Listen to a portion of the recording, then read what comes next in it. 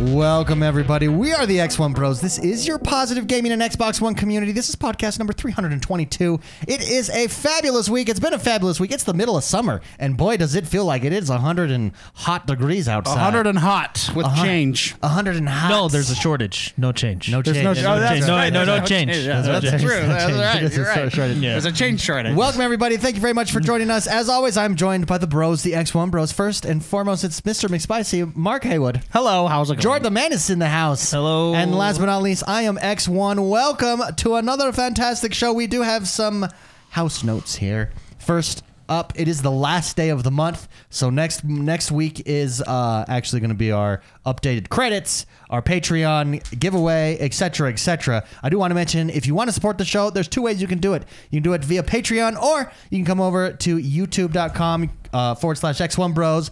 Click the join button on our channel and subscribe to us that way. It's $4.99 a month, the same as it was on Mixer. You get access to emotes and stuff like that. So come join us over emotes, and you get a badge. There you go, the loyalty badge. If you want to support us, it's an excellent way to do it. It is, absolutely. But other than that, it is the last day of the month. Since it's the last day of the month, I do want to talk about our game club game that we played. Yeah. It was Rise, Beat it just in time. Son of Rome. Jordan the Man beat it. Just in time. It was Rise, Son of a Bitch.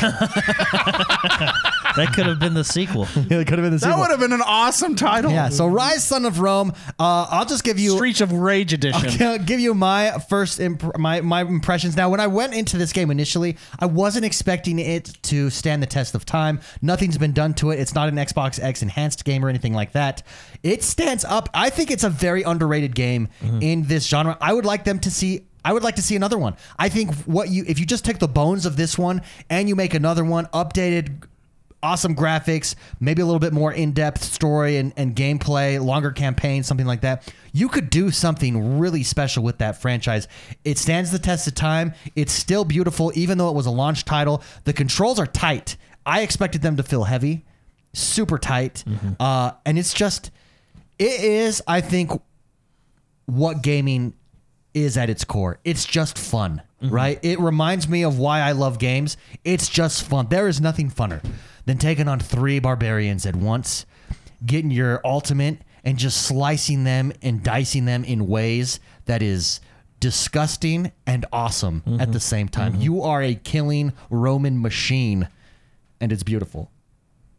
And I really liked it. I really enjoyed it. Jordan, yourself, you beat it. How did that last level go for you on updated? Isn't that's good. One of the coolest scenes and levels? Yeah, when he's walking through that part. So good. Did it hold up for you? No, yeah, it's good. I think when the game came out, like you, I think it was a little underrated, right? I don't think I think the game was good, right? I don't think it's a great game. I don't think it's perfect. I think there's room for improvement. But what I think it does is, I think like any first game in a genre, right, or in a series, I think it sets a good foundation.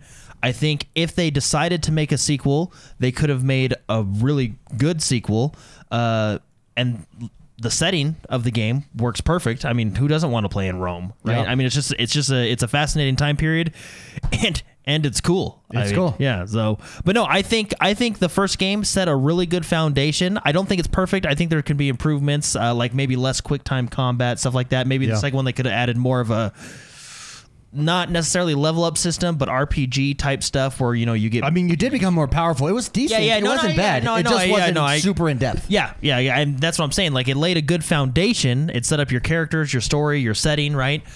I think if they would have pursued a sequel or even a trilogy or anything like Or if that, they still do. I think. Well, I mean, who knows, right? Yeah. But Got that in their back pocket. yeah. Anyway, I think if they did pursue a sequel or a trilogy or whatever they want to go for, I think it could do really well. But didn't they talk about we're not making a sequel? I mean, that could always change, I don't right? know why. But I think you should make a sequel. But I mean, it was. I think it was a really good foundation. I think it's very. Dude, good. I'm playing a lot. You could even do. I don't even mind if you do this. Yeah. Rise, Daughter of Rome. I'd be down. I'd be down. Yeah. Imagine the armor. Ooh. Yes. No, I actually think I've been playing a lot of Halo Combat Evolved lately. Yeah, okay. Going through the series. I think I think Halo's a better game. Well, you're But, taking I mean, one of the yeah. greatest games No, ever. The But game I that think- put Xbox on the map. But I think it's similar in the fact that Halo, if you compare it to some of its other ones like 2 and 3 especially, it's not as good, but it laid a foundation, you know what I mean? Like it set a good foundation for that to build off of, right? For Halo 2 and 3 to build off of, right? Which is what I think Rise Son of Rome does. So the sequel, Rise Daughter of Rome or whatever, it could be Rise, Bastard of Rome. Bastard of Rome. Uncle of Rome, roommate, Rise, roommate of Rome. Roommate of Rome. No, but I thought of that last Freeloader.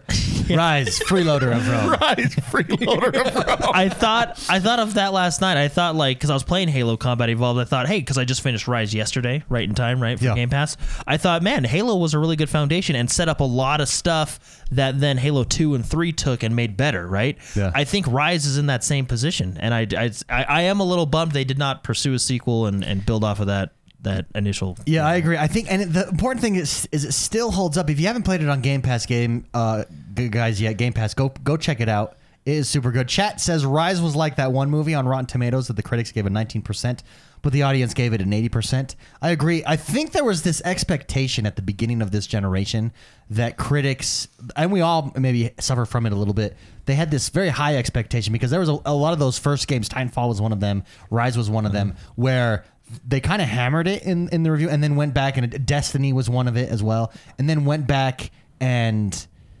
corrected themselves that actually this was really good. I think we just had a little bit too much hype behind this game. That's a really interesting comment because I feel like we're kind of seeing that again going into the new generation. Which is There's a lot of high which expectations. is interesting. I do think that was a real thing at the beginning of this generation. Jordan actually sent me a message today and said that, hey, we were really critical of media at the beginning of this podcast. But I think at the beginning of this generation of Xbox, there was it was an adjustment. I think it was an inflex point, a transition point of changing the types of games, always online games. They reviewed those. They tried to do the traditional review of one review final. And then they started, they have since adjusted. And now I think reviews are actually a lot better than they were at the beginning of this. No, yeah, of course there's improvement, yeah. But it's interesting to me, Jordan, that you were listening to our earlier episodes. Yeah, because I messaged you today and I said, hey, we man, were really critical of media at that time. But I think looking back, when you look at Rise, Son of Rome, Destiny, there was this critic review, and there really was this audience review. Destiny got hammered, and yet it was the #1 played game, right? Even another launch title, which Mark can attest to this, one of the greatest games ever made. It's definitely in my top 5, but Dead Rising 3. Yeah, game's fantastic. Okay. I say one. I love that game. I say one of the greatest games ever made in my top 5. If you have a friend to play with, I think that's what made it more fun. But what that game did is a lot of I remember specific reviews complaining about the graphics, how his hands looked terrible and stuff like that. But first of all, that game was incredibly fun. And what it did is it showed you remember how many zombies were on screen, which is now just a standard. It was the first time we'd ever seen that. It was like, holy crap! I mean, when you can wear a thong on a steamroller bike with Steamroller Harley, steamroller with Harley, your friend with who spikes has, on the front, with your friend who has, I'm going to say it, a dildo gun. the dildo machine gun. Yeah. Yes, And that you you just- made from and- scratch. And you see that on screen with thousands of zombies, and then you just go forward. I mean, that game, that was next gen to me. You know what I mean? It changed my life. Yeah, bro, that was one of the funnest games. I actually think on our YouTube channel, one of our first videos is of me and you playing it. It is. Yeah, It is. yeah, that was. But see, there's another game that I feel I don't think it got as harsh as reviews as let's say Rise, but I do think another underrated game. You know what I mean? And another launch title for games, right? And I think it just shows the evolution of where we are at today. In that, I don't see that difference in reviews as harsh. I'll give you a prime example too. Remember, it was like a Madden review, and it was just off. It was like, look at these squiggly lines. I was like, dude, that's built into the game. They're everybody like, it's a was glitch. My line's not even staying. Like, well, No, that's actually what part of the crowd gets.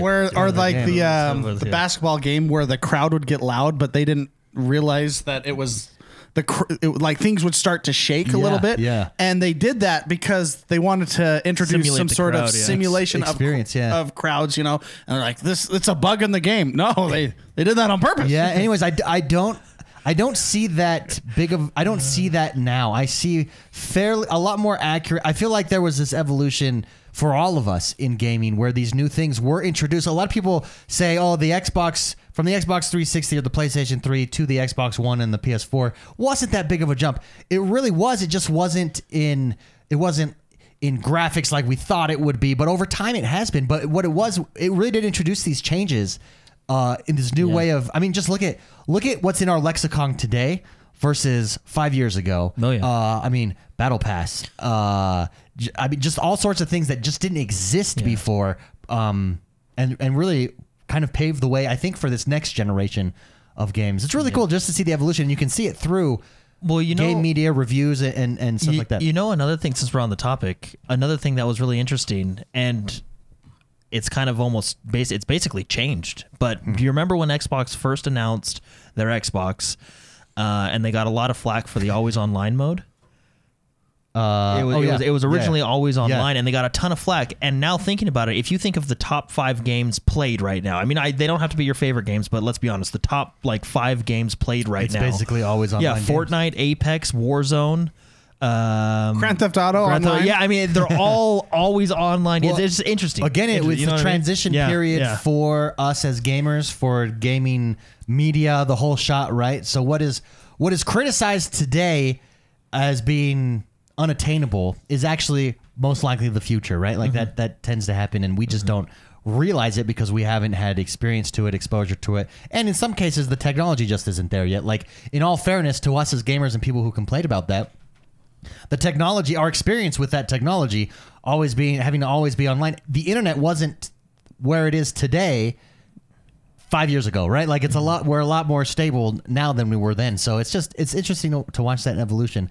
I do want to, since you brought up, before we move on, Spicy, do you have any thoughts on Rise, Son of Rome? Sorry. No, that's okay. That's okay. That's what we were talking about, right? Yeah.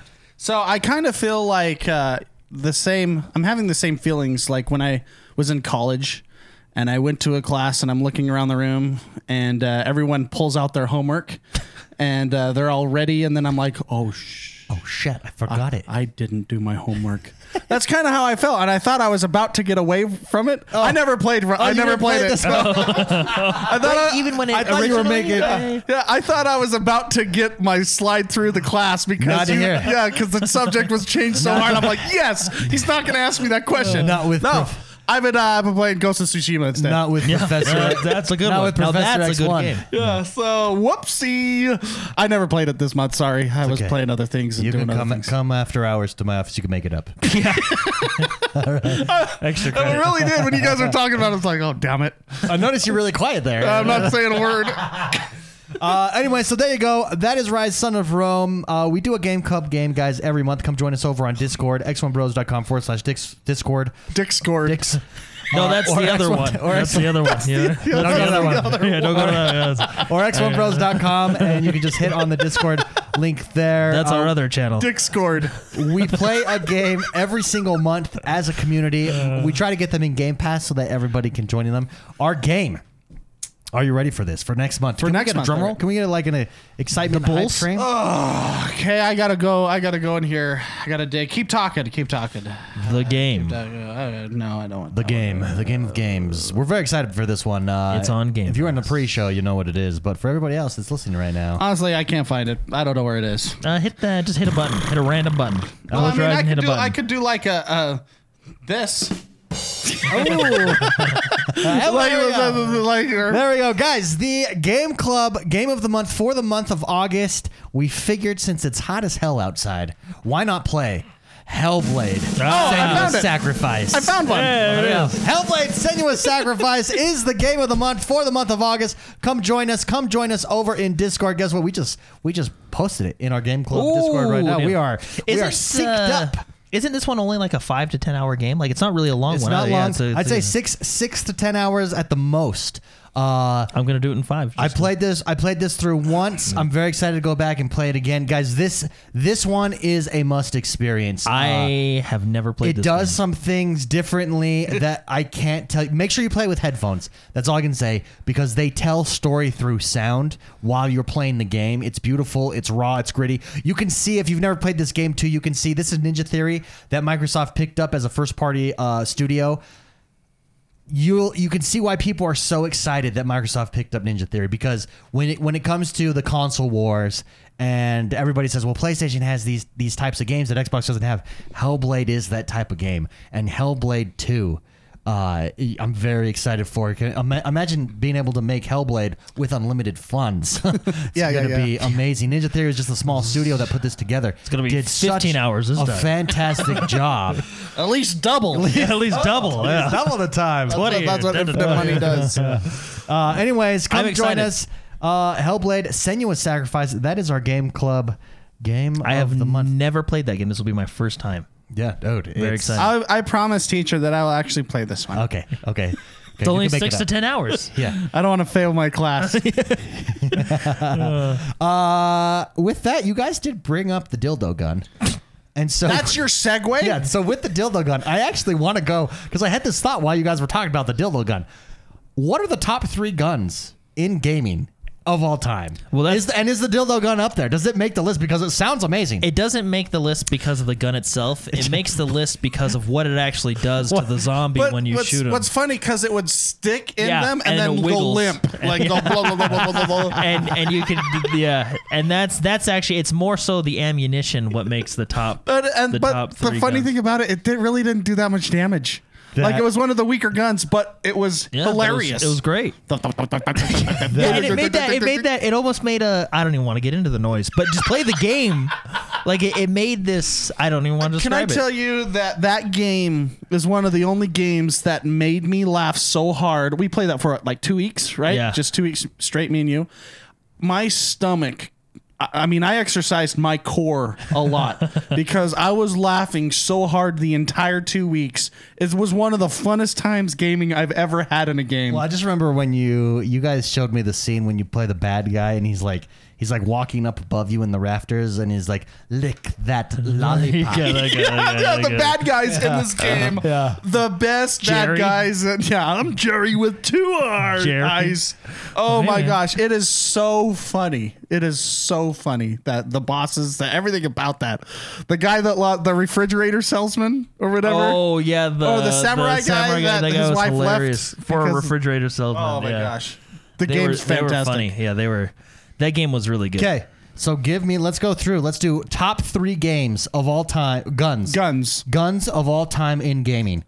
Then the dildo gun from That's got to be. Dead or Alive. Yeah, that's definitely on like a It's like an honorable mention. honorable mention, mention yeah. because it Most didn't do unique- any damage. Okay, maybe we don't go top guns. Maybe we go most unique guns. Unique. Well, I mean, Well, that's okay, different. then that takes number 1. Okay, let's change this. Okay, top 3 most unique guns in games currently, or in the last, let's say, this generation. Dildo gun is that on the list? Do you think as a unique gun? Well, it's definitely unique. Yeah, I would it's definitely say- on the list. Definitely on the list. So the dildo gun.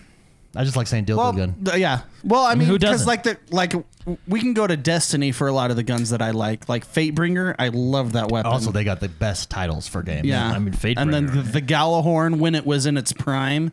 I'll tell you though, one of my favorite. think of beauty. One of my favorite guns of all time though is probably the DMR from Halo. Yeah, it's a because good one. it feels good. Like when you shoot and hit someone, and I like that semi-automatic stuff. So I did really like the battle rifle as well. Okay, but so the we're DMR. Okay, is so really we're good. staying with top guns of all time, not unique guns. Let's stay with top guns then. I mean, I guess we could generically say the M4. That is basically your In- jack of all in trade gun. every That's single in every hardcore shooter, right? Yeah, shooter. the M4, right? You know.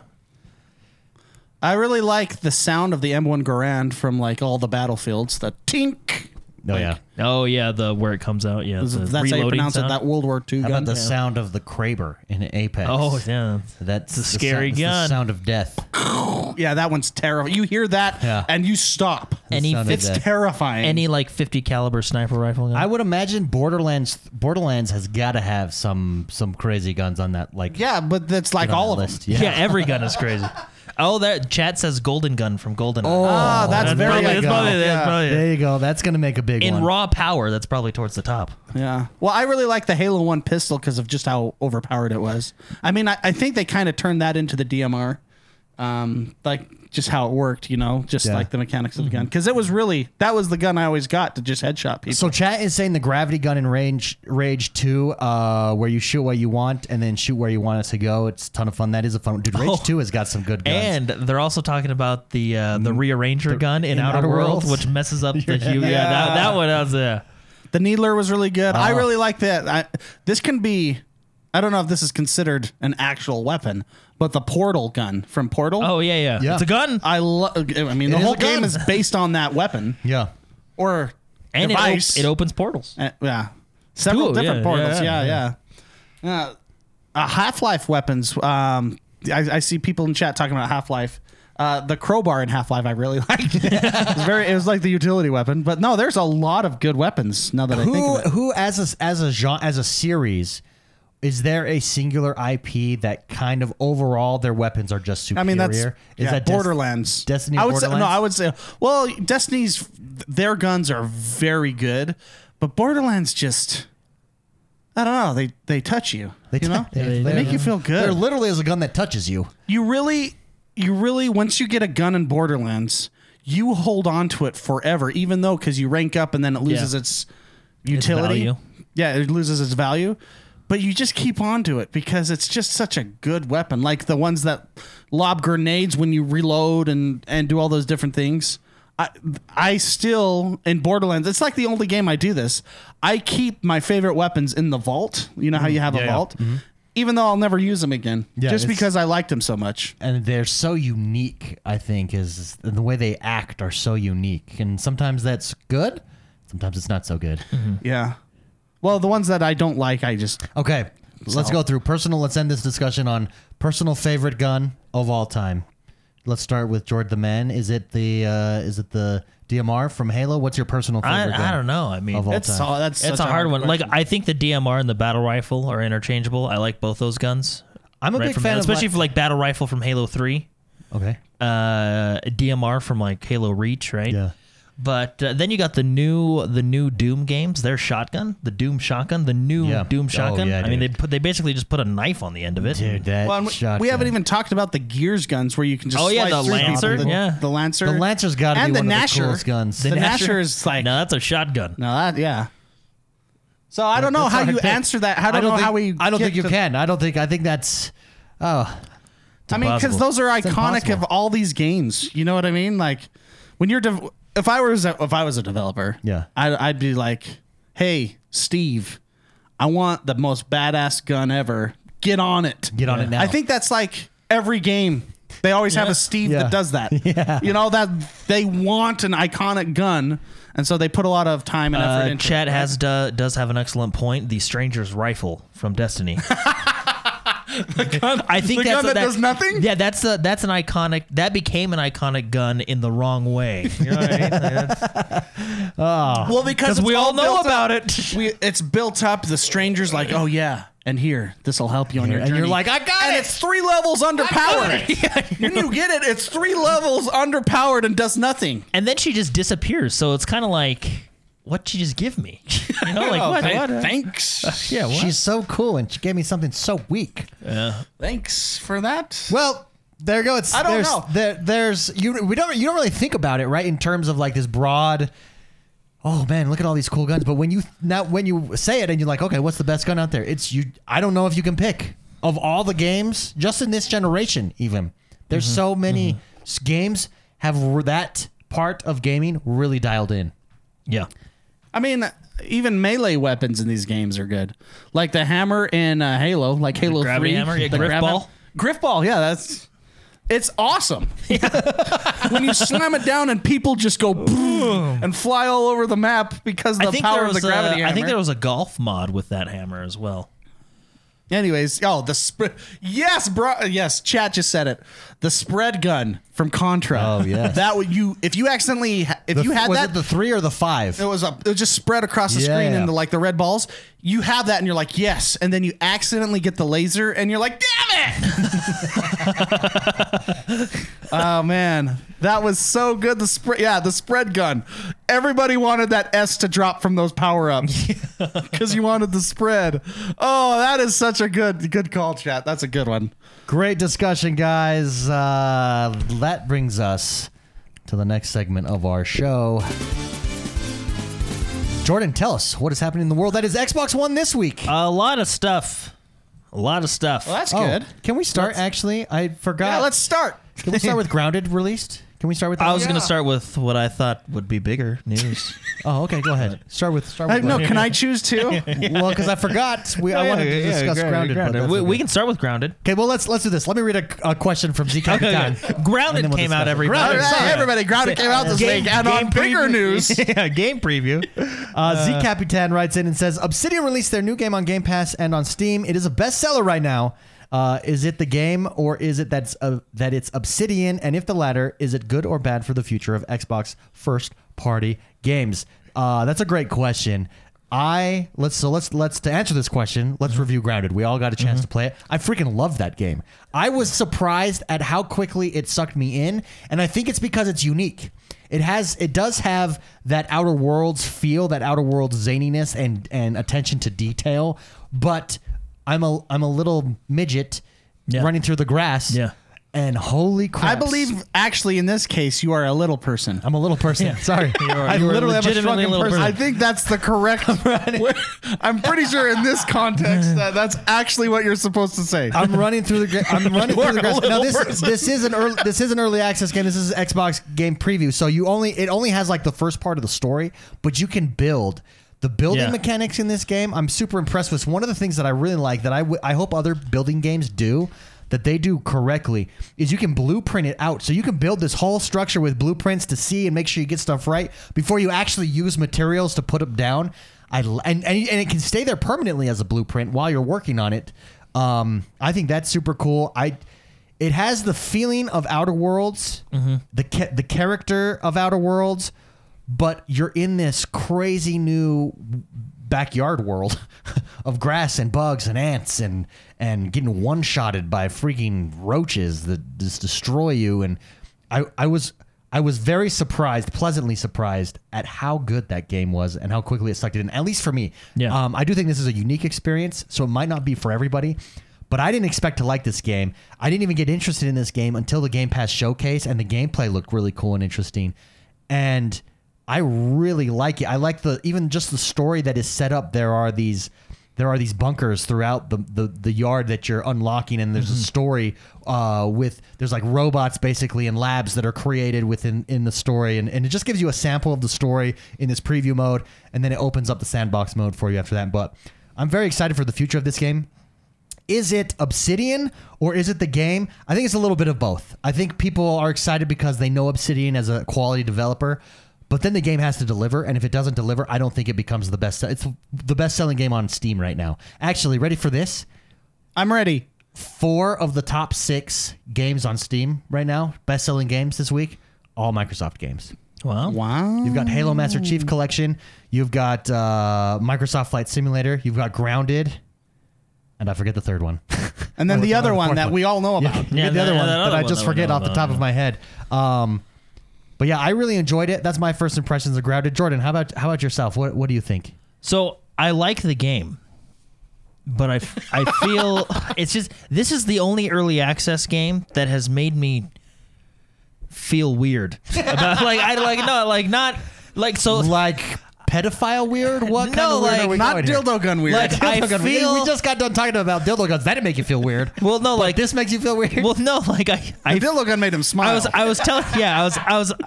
was actually just talking about this. I feel satisfied yet taken advantage of at the same time. Okay. You know, like I think we've all been there.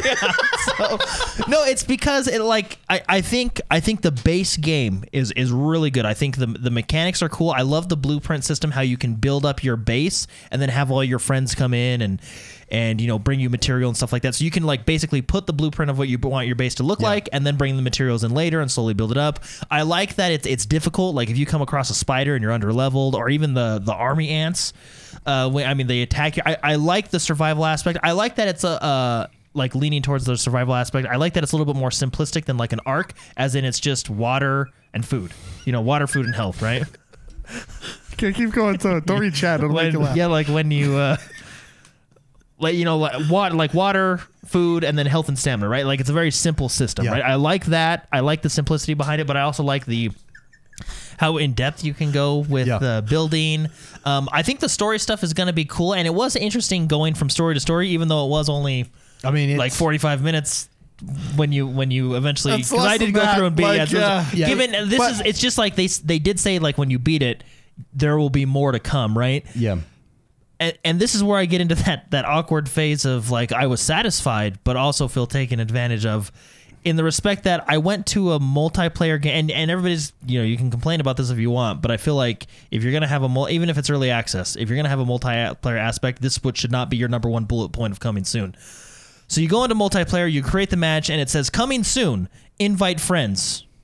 What? Yeah, it's not. What? I haven't been able to jump into it. Well, and you can. You just have to do it through the Xbox not Live, the game, right? Like, and it's difficult, right? And that I wasn't. I mean, there was a few multiplayer issues we had, but I'm not complaining about that because of the early access, right? I understand that, but it feels to me, and I'm not complaining about this game because I really like it. I think this has a potential. What to be you're complaining really, about is the preview aspect of this game? Yeah, why be in preview? Why did you not wait another month or two and then release this? You know what I mean? Yeah. Like, why do we have to go to preview for this? Yeah, I wonder what. Or even wait another month or two and then go to preview, where you can invite your friends. Yeah, but it was just. There was certain features that were really good that I really enjoyed, like the simplicity of the survival, water, food, stamina, health. I love the blueprint system. I love the discovery system where you take it and scan it. Yeah. And then when you build a piece of armor or build a new equipment, you can take that and scan that, and it'll show you upgrades and different stuff. I love Very that cool. aspect. I like how big the world is. I like how certain zones you need a gas mask to go into. I like the set. There's a lot that I like about it. And people are probably just going to say, well, it's early access, is to be expected. But, I mean, I don't think it's to be expected from this type of developer, because why is a multiplayer, like, why invite your friends? Why is that coming soon? You know what I mean? Like, why is that coming soon? I guess you can argue the story, but why isn't there more? The thing that gets me about the story, and you know what, you can't argue the story. I think there should have been more story in there, because leading up to this game, they talked about how they want to change the way survival games tell stories. I'll be honest, it's 20 minutes longer than, it's about a 20-minute story. Yeah. It's about a 20-minute story if you just go straight through it. And to be honest, it's 20 minutes longer than any other survival story that there is, true. right? But well, it had the story aspect of it too. Had that outer world. No, it did, like and it was like it was mysterious. different. It was fun, and right? intriguing, and that's the part that I think helped suck me in. And Exactly. then when you get to the end, I didn't have a problem with it because I think I went in with low expectations. I was like, okay, this game looked pretty good. All on right, this Game game's Pass. gonna I'm suck. not into this. Really, this was probably going to be pretty gimmicky, right? That's kind of how I approached it. But it's not at all, and I think that's where maybe I don't have a problem with the chat said it feels more like a demo than other game previews have felt. Yeah. and I think that's inaccurate. No, I do inaccurate. too, and the reason the story not necessarily upsets me, but just makes me ask why, is because you talked about in your bullet points or in your hype up, you mentioned like we're gonna change the way survival tells story, and then it's only a 20-minute thing. You know what I mean? Sure. I understand it's a smaller development team. I think it's like 15 people or something like that. But I don't know. I just feel there's a lot of stuff that I like the combat. I like all the survival and building aspects. I think that part is solid and that's ready to go. You know what I mean? And the discovery of stuff, the exploration, the story stuff. I think what I'm upset with and where I feel like they took advantage of me is your feature set. Yeah. The fact that there's not an invite your friend thing, the lack of story, I guess, only 20 minutes if you just go straight through it. I mean, and the game is more about surviving and building, and I get that, but it's just, you kind of hyped up these features and stuff like that. Yeah, it's it is just preview mode though. No, and that's what people are going to say, and I get that, but I feel like, why didn't you just wait another couple months and then put it into preview? Like, it's So yeah, it's so an interesting. is your complaint that you wanted more of it? That it's incomplete, that there just wasn't enough there for you to sink your teeth into? What I mean, He just wanted an X to invite friends. Well, yeah, I wanted I think that. that's the blue button on the controller. That was I'm the pretty sure that you just want to be able to press that and invite friends. That was the final straw, right? I just pretty feel sure that's what it comes down to. I don't know. Maybe I'm getting tired of early access games, right? Okay, It might okay. just be That's that, fair. right? Yeah, I think that's fair. But it's just, why didn't they wait until it was more completed? You know what Yeah, I mean? I mean, And then go into early access to test out your multiplayer, your service, your So- stuff like that. You know what I mean? Why not complete it? I feel like they put it out early because we needed a game for this time slot. You know what I mean? We needed that hype. That maybe. we needed to fill the slot. You know? Yeah. And I'm not saying it's a bad game. I enjoyed it. I've played it quite a bit this week in Yeah. single player mode and in multiplayer mode, which I did give feedback. One of my quality of life changes that I would like is being able to name your save files. Yeah. Because it's actually incredibly complicated. It's true. It's I like, agree okay, now. I think that was our multiplayer save, right? Let's go to the single player save, right? Yeah. You know what I mean? So, other things I'd like to see if they get to that point would be like a bigger server with more players, right? But anyway, those are just my thoughts on it, right? I like the game. I just feel like they just should have waited. It felt incomplete to me. And I get that it's early access, and maybe I'm just tired of early access games. But I wanted a more complete experience. Okay. That being said, I think fair. the game is really fun. That's fair. Spicy. Jordan, doesn't the fact that you can go anti-arachnophobia mode Dude. outweigh the fact that you don't have a blue button? Yeah, well, the thing is, they took the time to put that feature in. Dude, how about those spiders could've- though? Because I was like, Well, why have would you- you need to do that? But have have you- you? have you gone in- The have you- spiders are scary. Yeah, but have you gone into arachnophobia mode? No. It's No, what is basically a snowball. Is it? Yeah, Yeah, 'cause they're- yeah, it's like it's awesome. it's hilarious. they're just big snowballs running around and No, destroying that is- everything. I actually think That it looks is scarier hilarious. as a snowball with eyes than it does. No, but I actually really like this game. I think this game is Ark without the geopolitics that come with With a perpetual online server. with the perpetual online server that Ark is. Geopolitics. That's funny. Yeah, because it's like all like terrain based, and there's so many adult things that happen in the Ark server that you're just like, oh my gosh. This is more, I wouldn't say this is like Ark for kids. I would say this is Ark for people with kids. Oh, okay. Okay, so it's still very fun. I really enjoy this game. I played it like Jordan. I played it all week too, and I played with Jordan. Once we figured out that you could just join through Xbox Live Yeah. versus inviting friends. But I really, it's an interesting game because it's obviously preview. There's like building. I do like the fact that you can Blueprint it. blueprint it out, but there's some quirks with the building that is really frustrating. For example, let's say I'm over by the oak tree and I die by means that aren't my fault. Like just randomly 5 spiders appear all around me. I get warped back to my base, where you have your sleeping bag or whatever. And then I'm surrounded by cockroaches and everything else. And then I just keep dying over and over and over in my base, which it's a base.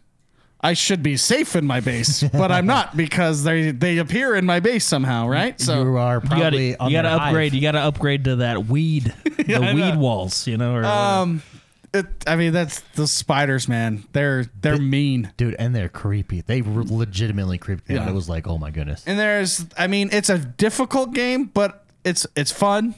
I think it's great. I think that I was a little disappointed when 20 minutes in, I made it to the robot and he's like, well, hope That's you the enjoyed the story. story. Thank you for the preview. And they're saying there's going to be more story. So, Yeah. but with that attached to that, it is a preview game. So it's a whatever for that stuff.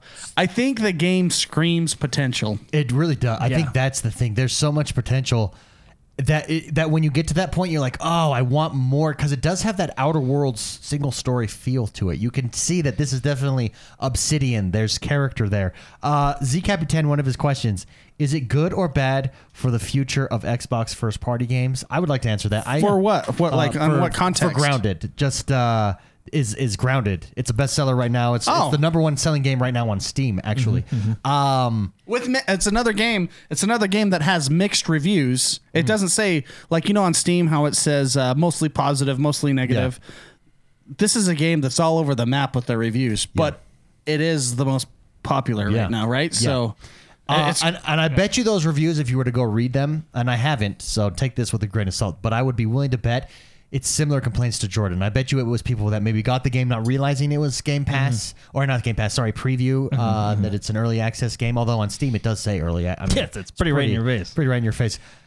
Is it good or bad for the future of Xbox? I think we did a video on our channel, on the X1 Bros channel this week, and I talked a little bit about this, that I think it bodes well for the future of Xbox. I think a lot of people are complaining that Xbox doesn't have X, Y, or Z game, and I think those games are coming. I think the single-player, first-person, hardcore PlayStation 5 AAA game, those are coming. We haven't seen anything from the Initiative, and the Initiative is the big boy, right? Like, we haven't seen anything from half of their developers. I think I know what they're making. Just throwing that out there. I have think- theories. I think I know exactly. I what they're think making. those games are coming, but I don't think Microsoft right now is going to live or die by those games yet, right? Like, I think Grounded proves that. I think games, the name of the game is the game, and the game has to be fun. And what stood out to me with Grounded is it's just fun. Like Yeah, that, no, I agree. I it's agree. just fun, and it's a game where, like you said, Spicy and Jordan as well, it screams potential. If you have this kind of game on a Game Pass, it just complements the rest of your library so well. I think it bodes well for Game Pass. Agree? Disagree? Yo, yeah, sure. No, I agree with you. I think that, I mean, we all played it all week long. I think the game is really fun and it has a lot of potential. I love the building and survival part of it. Like I said, I think just the only thing I wish, and it might be because it's Obsidian, so maybe I was expecting a little bit more, or like I said, maybe I'm just tired of game preview and early access stuff. Yeah. Because I feel like 9 out of the 10 games I'm playing right now are in early access. Yeah. But I just feel like I just wish it was just more completed. I wish there was a little bit more story. I wish the feature set was a little bit more. I mean, there's more features I want, but using the invite friends as an example, or even just being able to name your saves or have separate saves for multiplayer and single player instead of putting them all in one. You know what I mean? So I just wish it was a little bit more completed. But that being said, I think it's a good Game Pass edition, and I think it's a really fun survival game. Yeah. There you go. No, I think there's finishing thoughts, Spicy? No, I think we're just gonna, as a preview game, over time we're just gonna get quality of life changes constantly, all the time. And I do trust Obsidian more than I trust some of the other early access developers. Absolutely. Because I feel like they have proven themselves with their pedigree, right? But Other than that, yeah, I think it's a fun game. I've been playing it all week. I kind of with these survival games, I kind of just throw on music or throw on an audio book or whatever, and I just go grind. Yeah. It's fun. It's a good game. I just wish that I was safe at some place in this world, and there's not. There's no hiding from those spiders. There's When no you're hiding. that small, there is probably in reality no place safe for you. So. You appear from just dying, and they destroy you, and all your walls fly up, and all your chests just get destroyed, and all the stuff that you've been putting in there all over the floor, and then you just keep dying over and over. I would like to see. I think this would be a lot of fun because if you actually look at the map's already fairly decently sized, right?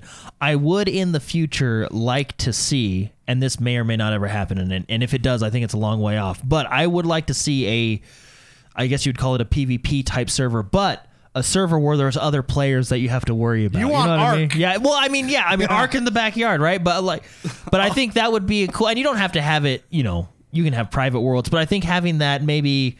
I don't know. You don't have to make it huge. Maybe make it, 8 players. I don't know, something like that. But having other players to worry about, that I think that'd be kind of fun in this game. Absolutely. Well, there you go. Let's bring it to the next news story. Thank you very much, Z Capitan, for writing that in. Next news story, Jordan. I believe it's a Halo news story. Yeah. Did you guys that hear got. what happened? Oh yeah. Did we? Halo came out. Halo Infinite. The developer Halo, right? Bungie or not Bungie? 343? Sorry, 343. It used to be Bungie. Yep. 343. Anyway, they came out with a tweet talking about Halo Infinite multiplayer. And I'm just going to read the tweet Go so for you it. can hear it. Let's do You it. can hear it raw. It says, "Halo is for everyone. We can confirm that Halo Infinite multiplayer will be free to play and will support 120 frames on Xbox Series X. More details will be shared Wow. later." Yeah, very excited.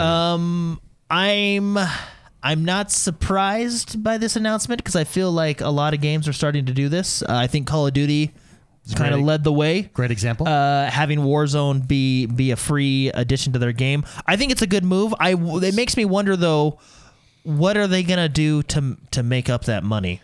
You know what I mean? Well, I mean, Are they still charging $60 for the full game? You know what I mean? Yeah, and here's the what? thing: it fits. It kind of fits really well if you think about it. Halo Infinite, they had also announced, they talked about it this week as well, that it's a 10-year project for them, right? So in the same way that Destiny was this 10-year project, right? And it didn't quite work out because of Activision, but Destiny 2 definitely looks to be on that path of this 10-year perpetual project.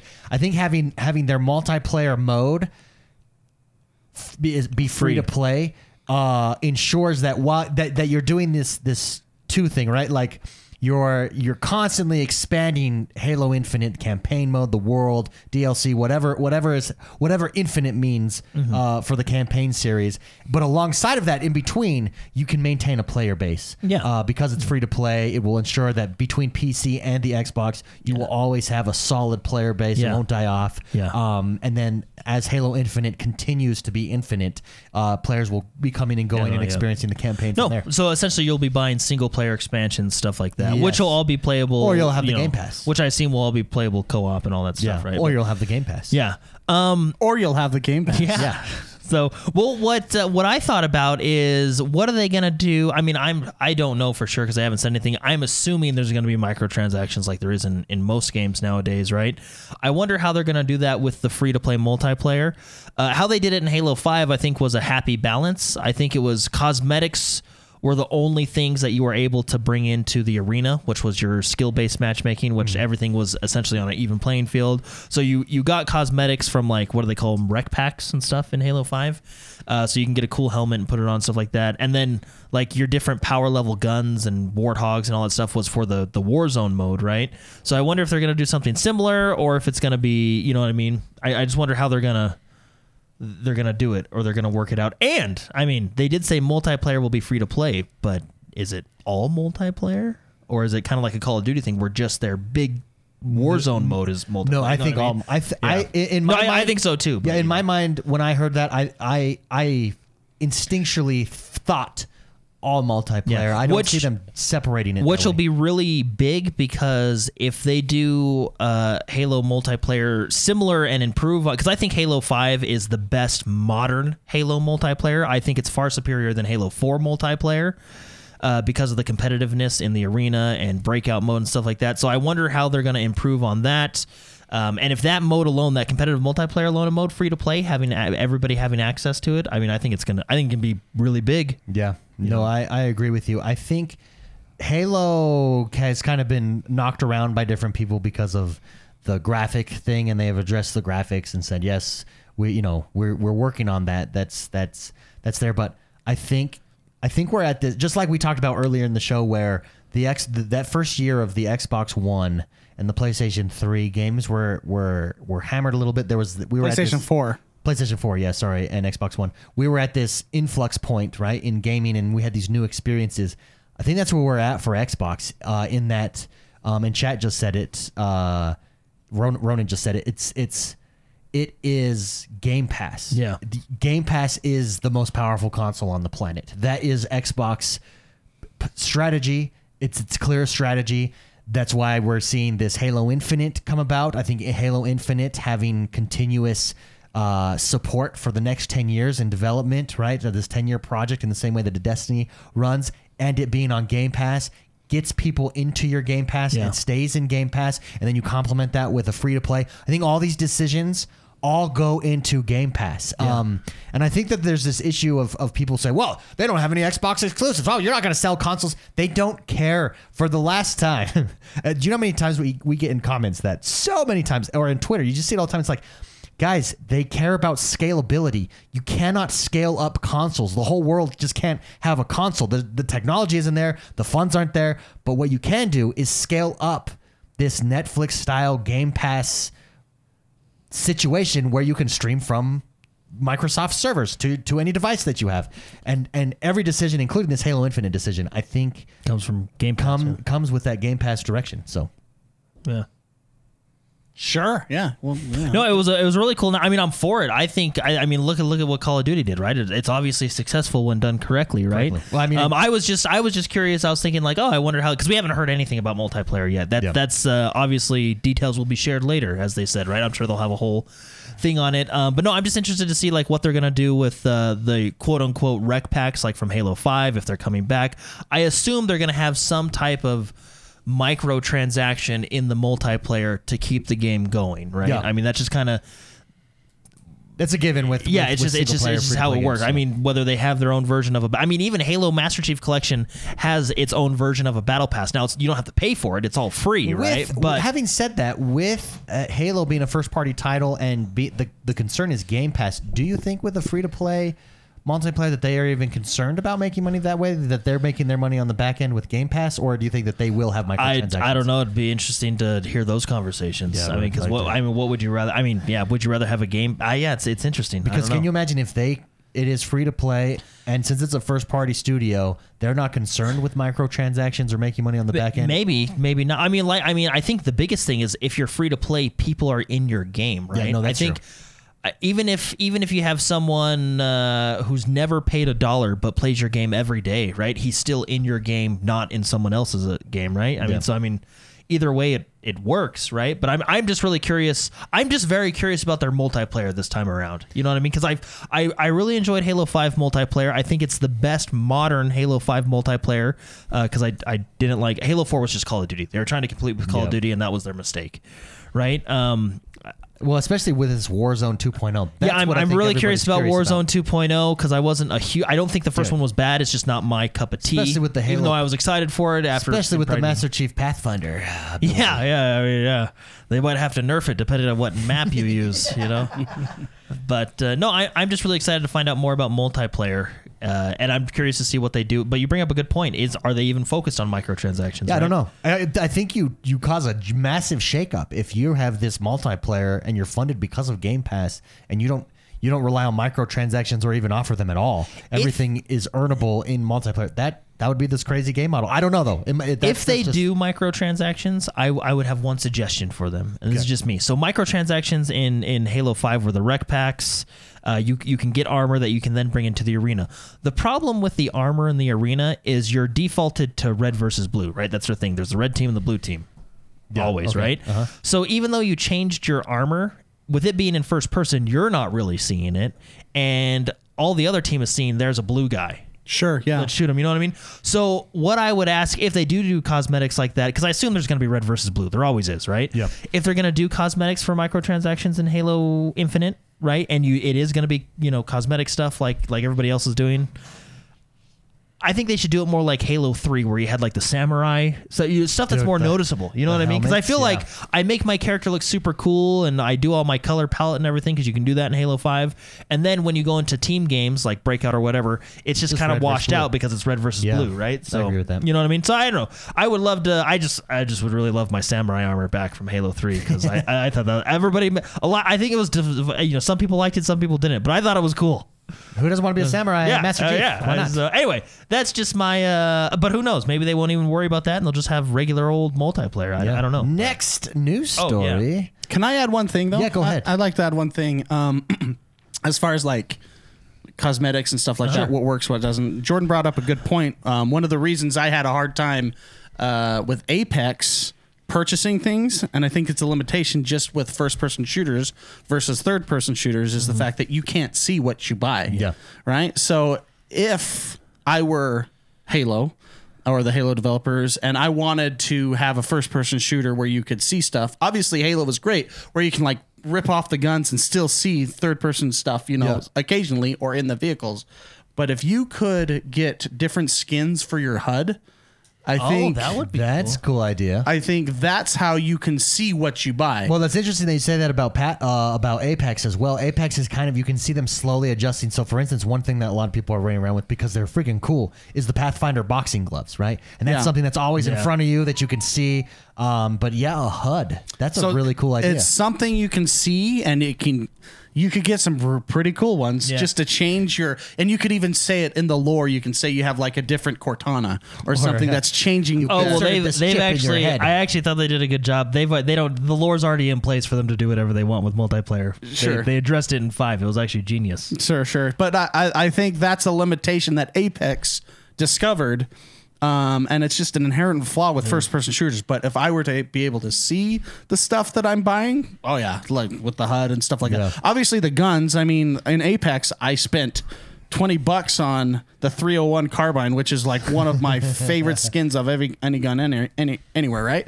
So I think it's all about what you can see. Yeah. No, you're Like right, Fortnite. you're right. Fortnite, it's third person. That's why people spend so much Dancing, money everything. on that, right? Yeah. emotes So and- No, but you're right. Weapons is something else. like, you yeah, can it's see. something else you can do, right? Because my favorite weapon to this day, like you said, the R301 Christmas skin. Yeah. Spent a lot of money to try and get that thing. Or you could do things like when you hop on like your tank or something, you can slap a sticker on as you get in. Do a little jig, maybe. Yeah, and then- maybe slap a sticker, just something that you can see, or when you enter it, I don't know. But that's, I think, really important to get people to spend money on your No, game. I think you're right. So it'll be. I interesting to think see I what should they be do. I'd be a good idea guy. I feel like I would too. I'd just throw them out there. Yeah, play a game of darts and just put different things on. Let's try that one. Yeah. So. Anyways, yeah, that's my feedback on that. Moving on, PUBG Season 8 is now available. Huge map changes, and they've added a loot truck. Ooh, It's loot a truck full of loot. And it's basically what it sounds like. I think that's the That is hilarious. biggest part of this pack. For me, anyway, it's a loot truck. Calling Right? the loot truck. They did make changes to the map. You can see before and after pictures that I'll just let you guys go look up. But Season 8 is available for PUBG. PUBG's still going strong. Quality game. And now they got a loot truck, which Loot is truck. pretty cool. And then a game we haven't talked about in a while.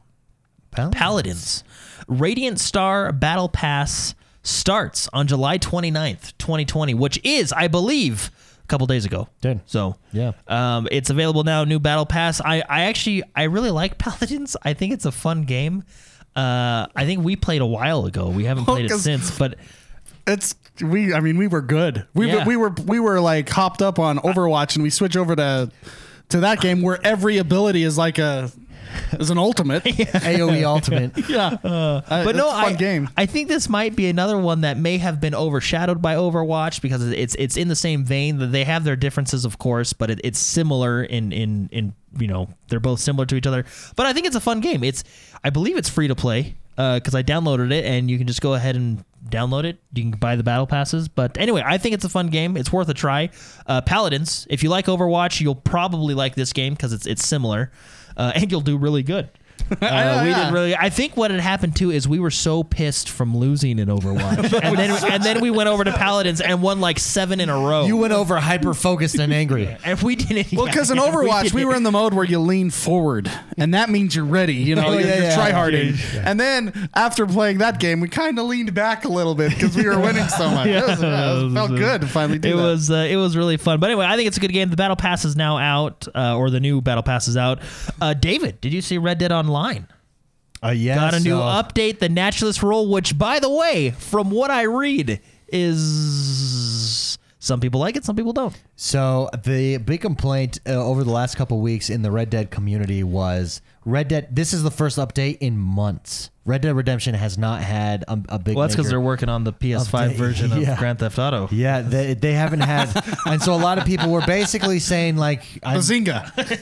people were saying I'm leaving this game, I'm leaving online, and I left online for Red Dead Redemption, and you guys know I want Red Dead Redemption Online to be fantastic, and I just think they're in this difficult situation where Grand Theft Auto is just crushing it online so huge for Rockstar, and they just are rolling over there that one, there's not as much attention played to Red Dead Redemption Online, and two, I don't know that the incentive is there, right? And I don't know if they view it as taking away from Grand Theft Auto, or I mean, I don't know. I don't know how they view it or what their views on analytics are in there, but Red Dead Redemption Online has just never made it to where I would like it to be, and I stayed on for a while. We all did, hoping that Yeah, it we would did get the there. alcohol stuff. Yeah, and just the moonshine. Yeah, it was pretty fun. And it just never got there. But in this update, Adding legendary animals, hunting. I know just from legendary animals alone, I know a lot of people I saw on Twitter are jumping back in to get the legendary animals. Legendary animals in that game are super. Well, I fun. know I haven't played it yet, but I would hope and assume they attach cool skins to the legendary animals, stuff like that, right? You know what Red Dead I would 2 hope. Online needs? It needs the DeLorean. It needs, Yeah. well, Just going through. so for instance, yeah. You know, with Native Americans running behind. Yeah. And Marty McFly just driving as Yeah, fast right, as like, he can. Back to the Future 3 mode.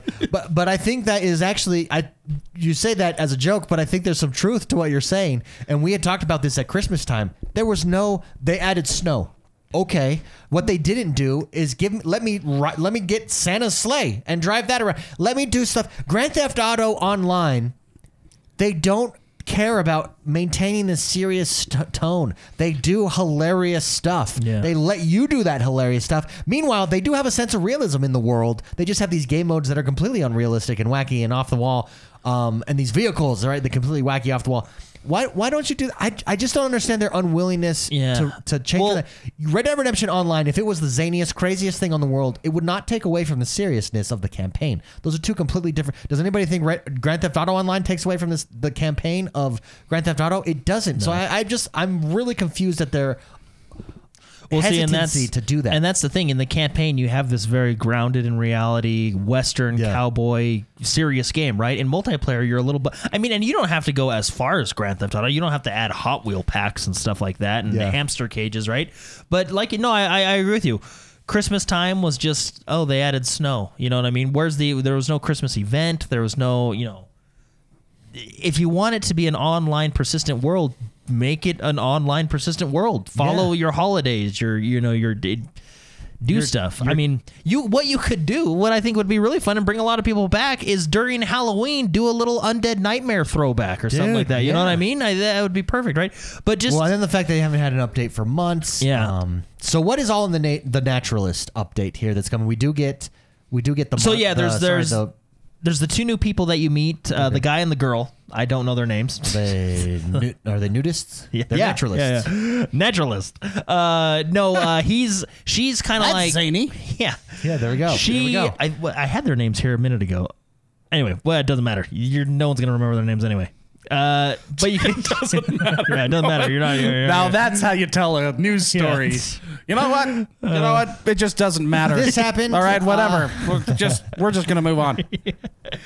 No, but basically there's the hunter, right? The hunter guy, and then there's the other girl who's more about learning about the animals, discovering them, stuff like that, right? But basically it's the same thing as the other jobs that you have. We'll call them jobs, right? Like the moonshine and stuff like that. You're becoming either I don't know if you get to choose sides or not, but you're becoming a hunter and or a animal knowledge conservationist. Conservation, thank you. Yeah. That's the word I'm looking for. I'm going to call it animal knowledge person. Because I feel like Annibal, yeah, Annibal knowledge person. So, I like it. But they do have a little trailer. It looks fun. I like it. But I feel like there was a lot of complaints because, or I've seen a lot of complaints. Like one complaint I saw was when you do the hunting, it makes the girl mad because you're killing animals. You know what I mean? Yeah. Yeah, you have to make the choice. Are you going to go after the legendary animals or are you going to save them? Yeah, right? That's basically the choice. Which, I mean, if you get a cool pelt out of it, I'm going to hunt them. Hunting down legendary animals in that game is so cool, so fun. The other thing is, I think it costs 25 gold, and I have said this before, but I feel like Red Dead Online nickel and dimes you. Yeah, I really do. It does. Like it's just. Here, they didn't figure out their pricing structure correctly, and then they charge you for your outlaw pass a lot. Yeah, a lot with their in-game currency, and then they charge you for each DLC. It's just it's a lot of money to be spent. If you want to cure yourself of syphilis, they bend you over again. Hey, I see what you did there. See what I did there? That was good. Anyways, Red Dead Redemption. No, yeah. So I actually just saw this earlier today, but very cool. It's got a new update, the Naturalist update. Yeah. Which I hope that I hope this game one day gets to the same level of Grand Theft Auto Online. I would be back full blown for that. All right.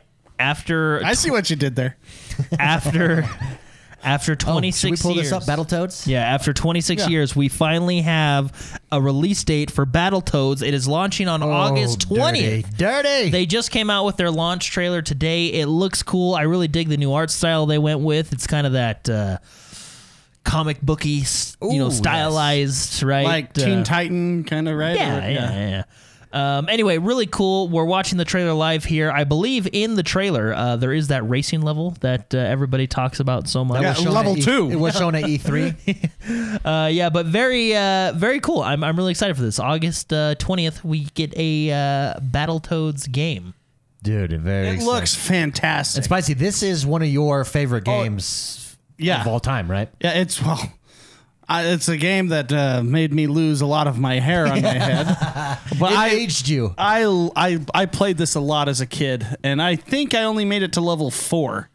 So that tells you, I'm sure this game is not going to be as hard as the original, but like, look how smooth everything looks. It's co-op. This is the level right there that we're talking about. That is extremely difficult. I'm excited to play this. Everything on this game, it almost looks like it's like a Mario Party in some of the levels, where it looks like it's just a really good time with your friends. Yeah. There's a lot of aspects to this that I really like. There's a lot of humor that you're gonna get. Battletoads humor, which is really fun. If you go through and look at the comments of the YouTube trailer video, the complaint that everyone has is the Dark Queen is not as hot as As they thought, as she should be. Well, because like in the 90s, she was like in a black leather swimsuit with muscles, and she's like 3 times your height and everything, and she's basically like this is like 90s video game. She would be the one that steps on your balls kind of thing, right? like it's I get the complaint a little bit, because she's like supposed to be super hot, Yeah. and yet she's now just this little teeny. You can see her there. Yeah. She's like this little teeny character, right? But to me, it's not about that. It's about a good, fun game. Well, like you said it best in the trailer. It looks smooth. It looks Very smooth. extremely fun. It looks like there's a lot of like carrot on the stick leveling kind of. They showed their weird menu in a little bit. Just the abilities of all the Battletoads on there. I really dig this art This style. level particularly, this is the racing level, the 3D. Yeah. Like, look how smooth. Well- look how they pop too. It looks really cool. It's like they took.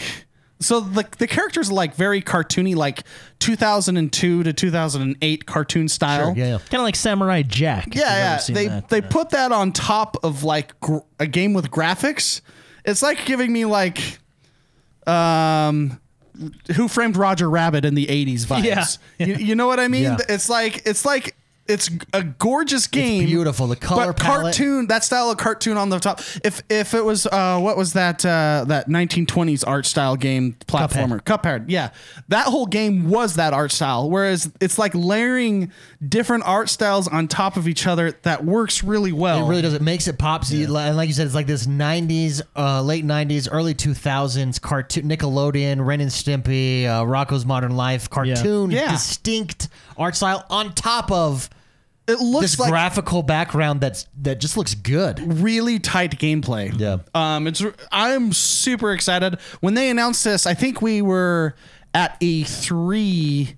It was the Keanu Reeves E3, right? Yeah, I it think was they this announced last one, yeah. and I went nuts because Battletoads. I love Battletoads. Yeah. So I'm going to be completely biased with this because the of trailer. Well, it does my look fun. It does childhood. look fun. They Look do, how fun that looks with friends. Yeah. They do talk about reimagining the classic gameplay formula for a new high definition age. So obviously, you're gonna get. I assume Like you're this level, particularly, really, at this level your- too, really stands out. Your similar levels, right? You're probably gonna have the obviously the overall story will probably be the same, but it also makes me think maybe they'll add a few new things and stuff like that, right? And obviously, in today's day and age, we'll probably get DLCs and stuff like that, too, Boom. right? But anyway, Very exciting very stuff. cool. Very exciting stuff. I'm August excited for this game. I'm Yep. definitely gonna be playing August this. Yeah, so- August 20th. You guys want to play with me? I'm there. I'll play with you. Yeah. Because it's 3-player couch Yeah, co-op. done. We'll stream it. Couch co-op. Yeah, that would be awesome. Couch co-ops don't normally happen anymore. So Yeah. true. it's real cool to have that. So yeah. very cool. Star Wars Squadrons. Ooh, can't wait for this game. Yes, this game is only going to be $40. Ooh, dirty. Which is really good. And I think, who was it? There was another company that came out this week that said that their games are only going to be $60,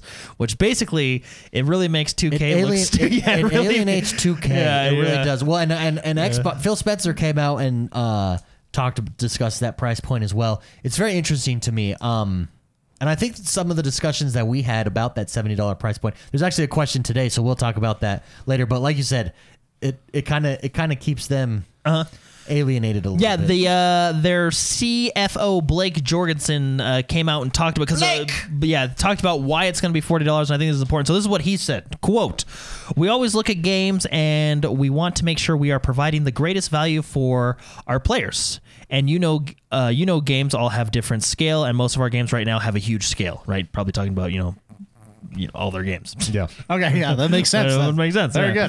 good. We designed Squadrons to really focus on what we heard from consumers, which is one of their greatest fantasies, and that is to be able to fly an X-Wing fighter, a TIE fighter, and to be in a dogfight. And so it doesn't have the breadth of some of our games, but still is an incredible game. And so that's why we have chosen to price it slightly lower to a lower level." End quote. Right. But basically, unlike those other guys. That's over there. And then he does say to allow as many people to access this new Star Wars Fantasy as possible. Right. But anyway, basically, I think that's obviously good, but I think basically what it is they're saying, because I think it's going to have a campaign, right? We know that, and it's going to have the multiplayer, but I don't know. Maybe it's just like you said. It's not to the scope of some of their other big games, Sure. right? Like I don't know. Battlefield, for example, is another EA title, right? Respawn, the one that Respawn just made, which is a really great game. Fallen Jedi. Order, Apex, Titanfall? Fallen Order. Yeah. Jedi Fallen Order. Oh yeah, Jedi the Fallen Order. other one. The other one they made, right? So I don't know. What a So good developer, if you think about it. basically, basically what this makes me think, and there's nothing wrong with this because I don't mind it at all, because $40 is a good price point. But I think the focus is going to be multiplayer. Sure, You know what I mean? I think it's probably going to have a good, decent campaign.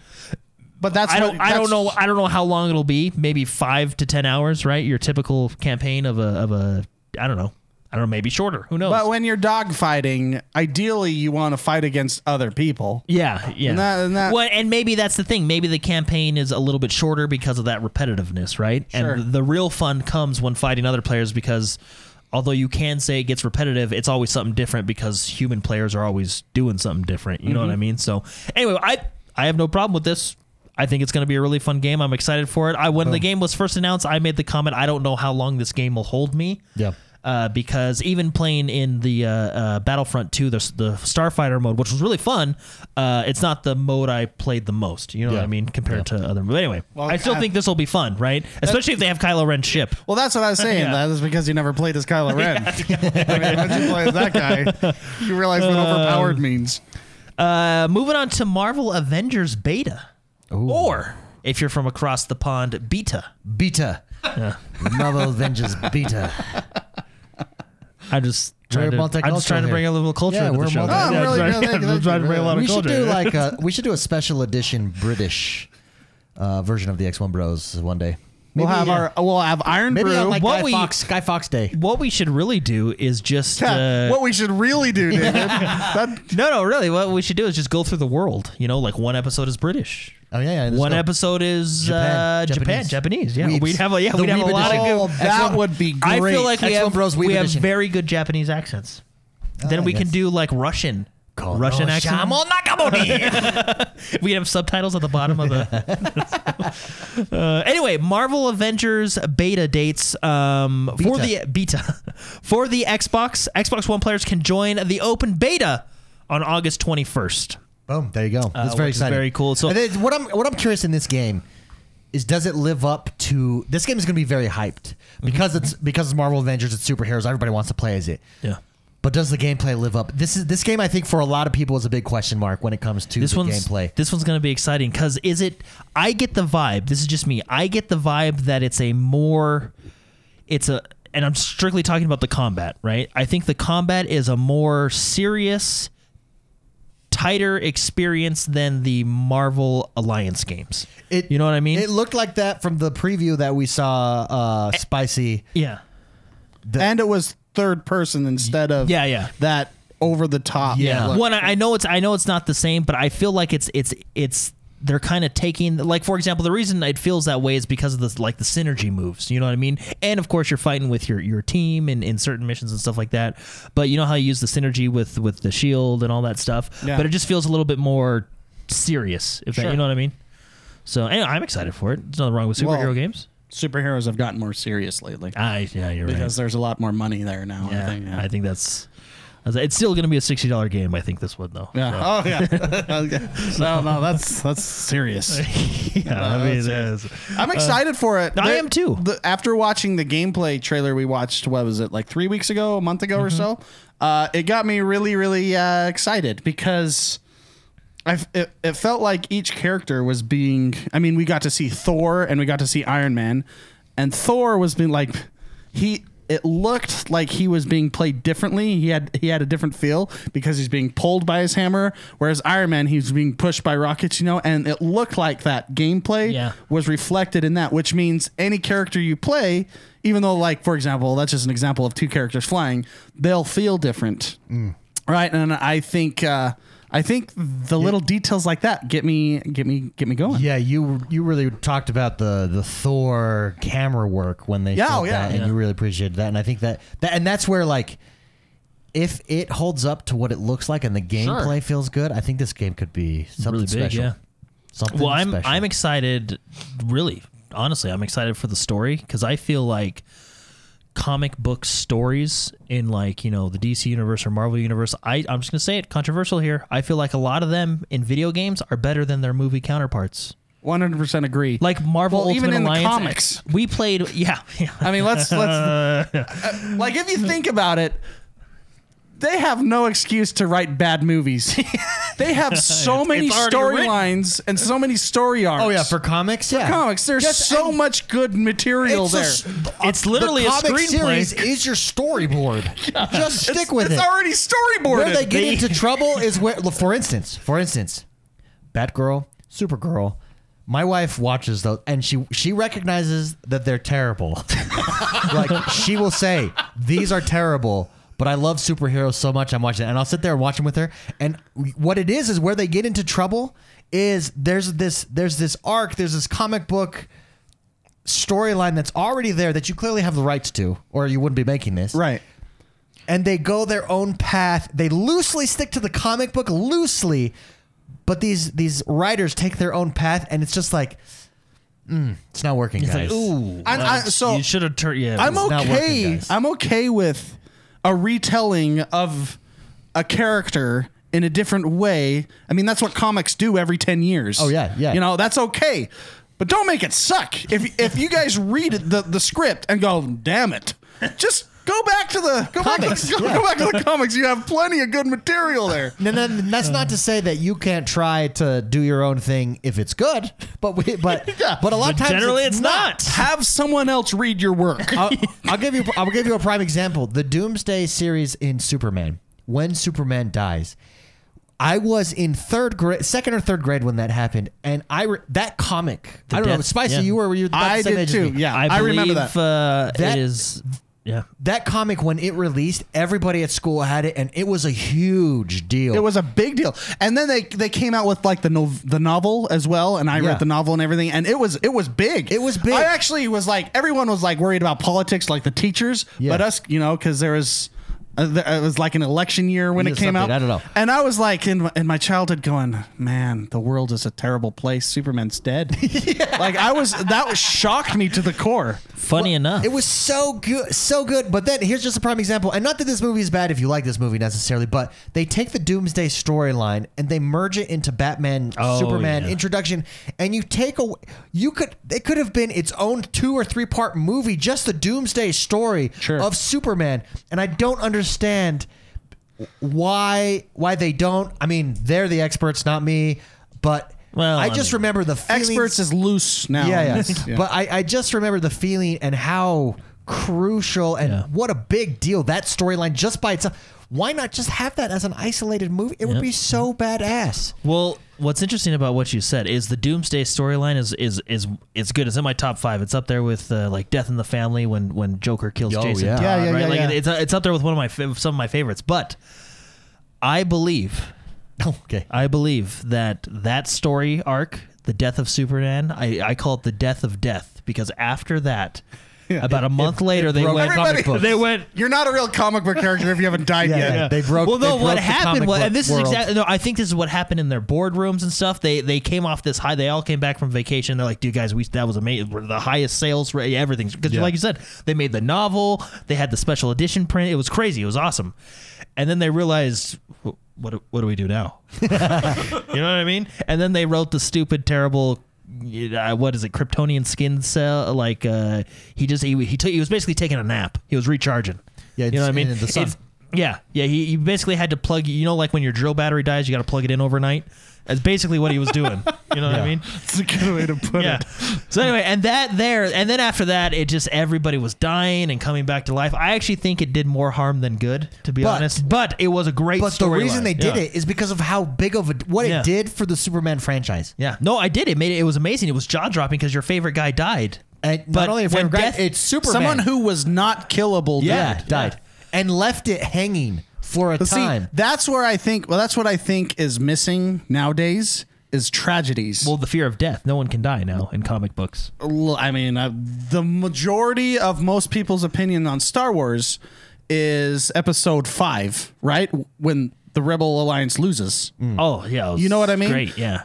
It is so. Because you felt like you lost. Yeah, it's just like, tragedies are missing in today's movies. I feel. Well, I think that the argument that why Game of Thrones was so popular is because it Death had had weight. reinvented this. Yeah. You had main character that right at the end of book 1, you're like, he's not going to die. We know what's going to happen. He's going to get out of this somehow, and his head is chopped off. Having everything resolve in a quick fashion makes it less interesting, in my opinion. Yeah, You know, and that's why I think not Endgame, but the Avengers right before when they lose. Infinity War was great. And and they just disappear, and just Spider-Man's laying there. Oh my gosh! It was so And then it good. just ends, and you're like, holy shat hole. yeah, that needs to happen more, in my I opinion, agree. for a good story. Okay, let's. What What are we talking about, anyways? Yeah, I don't Is this know. a news story? yeah. Rocket Arena? Yeah. What do we even? We got out of comic books. Oh yeah, because of Marvel Avengers beta. Marvel Avengers. Yeah, beta coming Yeah, soon. I'm excited. Yeah. There you go. Yeah. Rocket Arena.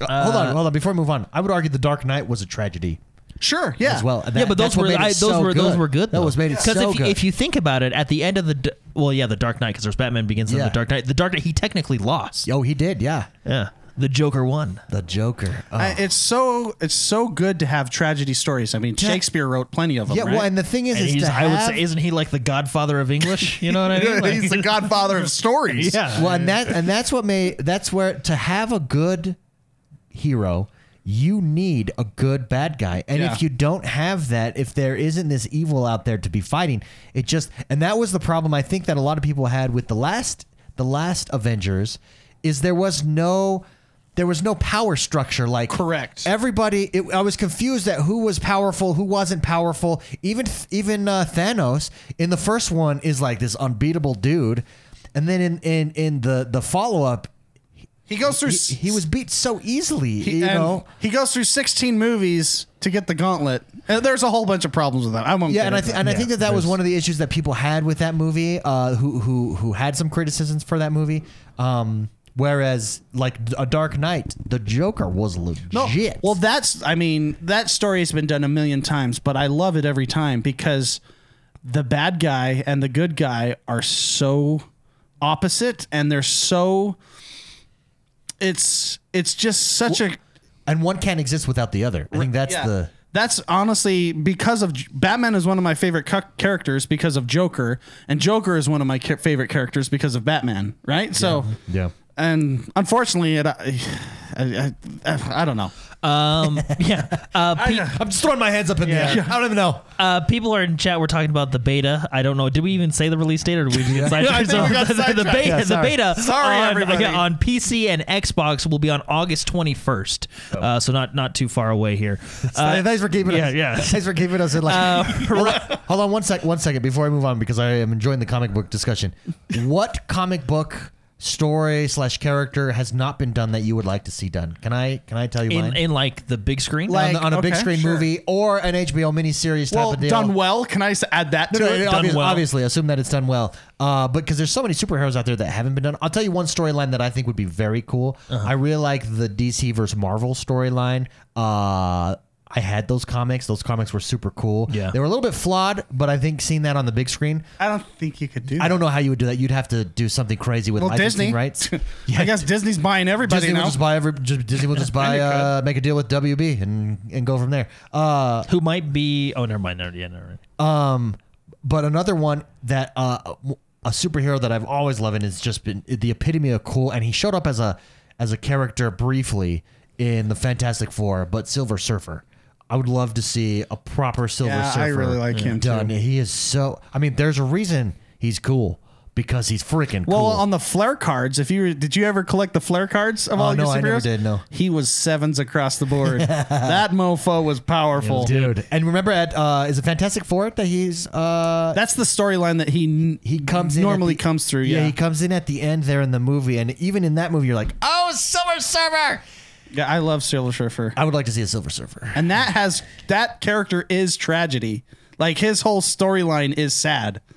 Right, you're right. Yeah, I would like to see that. Anyways, what about you? I would like to see one of my favorites is Batman Death in the Family is kind of the it's where the Joker kills Jason Todd, the second Robin, not Death of the Family, which is the new one they just did, but anyway, Death in the Family, right? Not necessarily that one, but I'd like to see the whole story arc of that because a lot of people like Dick Grayson as Robin because I feel like Dick Grayson is kind of your beacon of light Robin, right? He becomes his own superhero later, right? I like the Jason Todd Batman storyline because Jason Todd was a nobody. You know what I mean? He was this kind of street rat type of character, right? Batman took him under his wing, trained him how to be Robin. I like the dynamic between those two. I like Jason Todd as Robin because he was imperfect. There was times when he went too far and Batman had to say, no, this is why we don't go too far. You know what I mean? And then obviously it leads up to the end of Death in the Family where Joker kills Jason Todd with a crowbar. But anyway, I think Jason Todd is my favorite Robin because of he's a person, right? I feel like he's a normal person. He's a imperfect. human. He's a imperfect. humanoid. You know what I mean? Yeah, I like that. And I feel like him and Batman make a good compliment to each other. Anyway, I would like that whole storyline done well. Yeah. Caveat done well. Done well. Yeah, done obviously, well, obviously. right? Spicy. Anyway, that would be I saw you write down a couple there. I was writing down so I didn't forget. So there was a movie made, but it wasn't the best. But I actually really like Ghost Rider. Oh yeah, and dude, who doesn't want a flaming head on a motorcycle? Nicolas Cage. Dude. Flaming, yeah, that's the movie. Ghost Rider. I had so many of those comics. I loved Ghost Rider. He was a badass from hell. Yeah, literally, a badass from hell. I like Nightwing, kind of a thing. Dick Grayson. Yeah, There you that go. would- Yeah, that's a Nightwing's great a good one. Yeah. But I think my answer that I don't think there's been a movie yet, but Batman 2099. I think his character and just the time, in the future. Is that Terry? Like Batman Beyond Terry, or is No, this, it's own- like it's a future. different- Yeah, okay. like I don't know. I think I just like his Batman suit in that Oh. one, and he could just, that scene where the new animated Spider-Man movie where he's like Spider-Verse. Into the Spider-Verse where he's jumping down and it's like upside down, and it's like that. You know what I'm talking about? Have you in the Yeah, movie? uh-huh. Yeah. You know where the buildings are on the opposite side, and he's just Inception. no, Kinda. not Inception. He's just jumping down. It's just a cool scene. I'll pull it up in a minute. But that's like every shot in the comics of Batman 2099. And here's the thing with these movies that you bring up a good point. It doesn't need to be live action. If you did it like Into the Spider-Verse, that movie was so good. That's a great I would be movie. down with some animation. Yeah. It Well, could they be do a lot of animation. good. I think actually the animation ones are good. They have some of the best storylines, They did. Speaking of for sure. Jason Todd, they have one. Yeah. Anyway, they have one called Into the Red Hood, which is a Jason Todd storyline, which was actually really good. I'm not a fan of the whole death is not permanent thing, but whatever. I mean, it was still a good storyline, right? Yeah.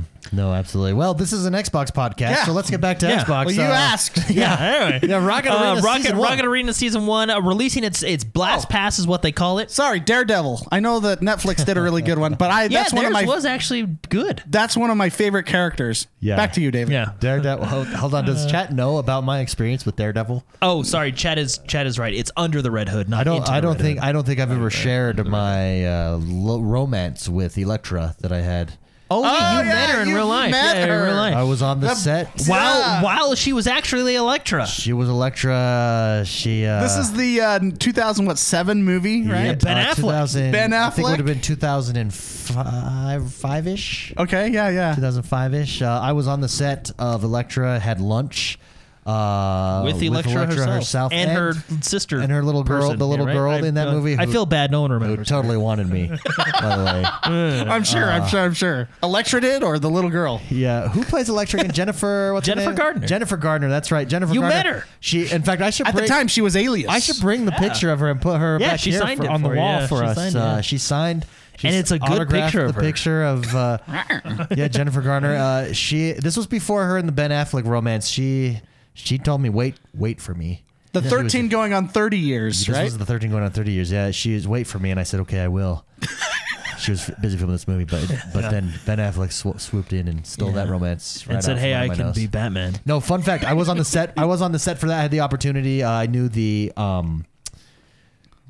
producers of that movie, and so I was on this. I got to go on the set of that, and it was super fun. There all day. Had lunch with everybody, and super cool. That's I've never seen the movie. It's actually. I heard it sucks. Yeah. well, because But there's reasons. To say yeah, but I enjoyed my time with Jennifer Garner. I mean, why? She's How a- could you not? She's a crush that I have. In that same. This is when I was living in British Columbia, and a lot of movies are filmed in British Up Columbia. north. Up north. Our They call it northern- North. They call it North Hollywood, actually. Our northern friends. And that's where Elektra was filmed, in British Columbia. There. I also. And every other movie. I also got to go golfing with Samuel L. Jackson as well. Whoa! I didn't know that. That's Yeah. awesome. Oh, and didn't you meet the Beast from Sandlot?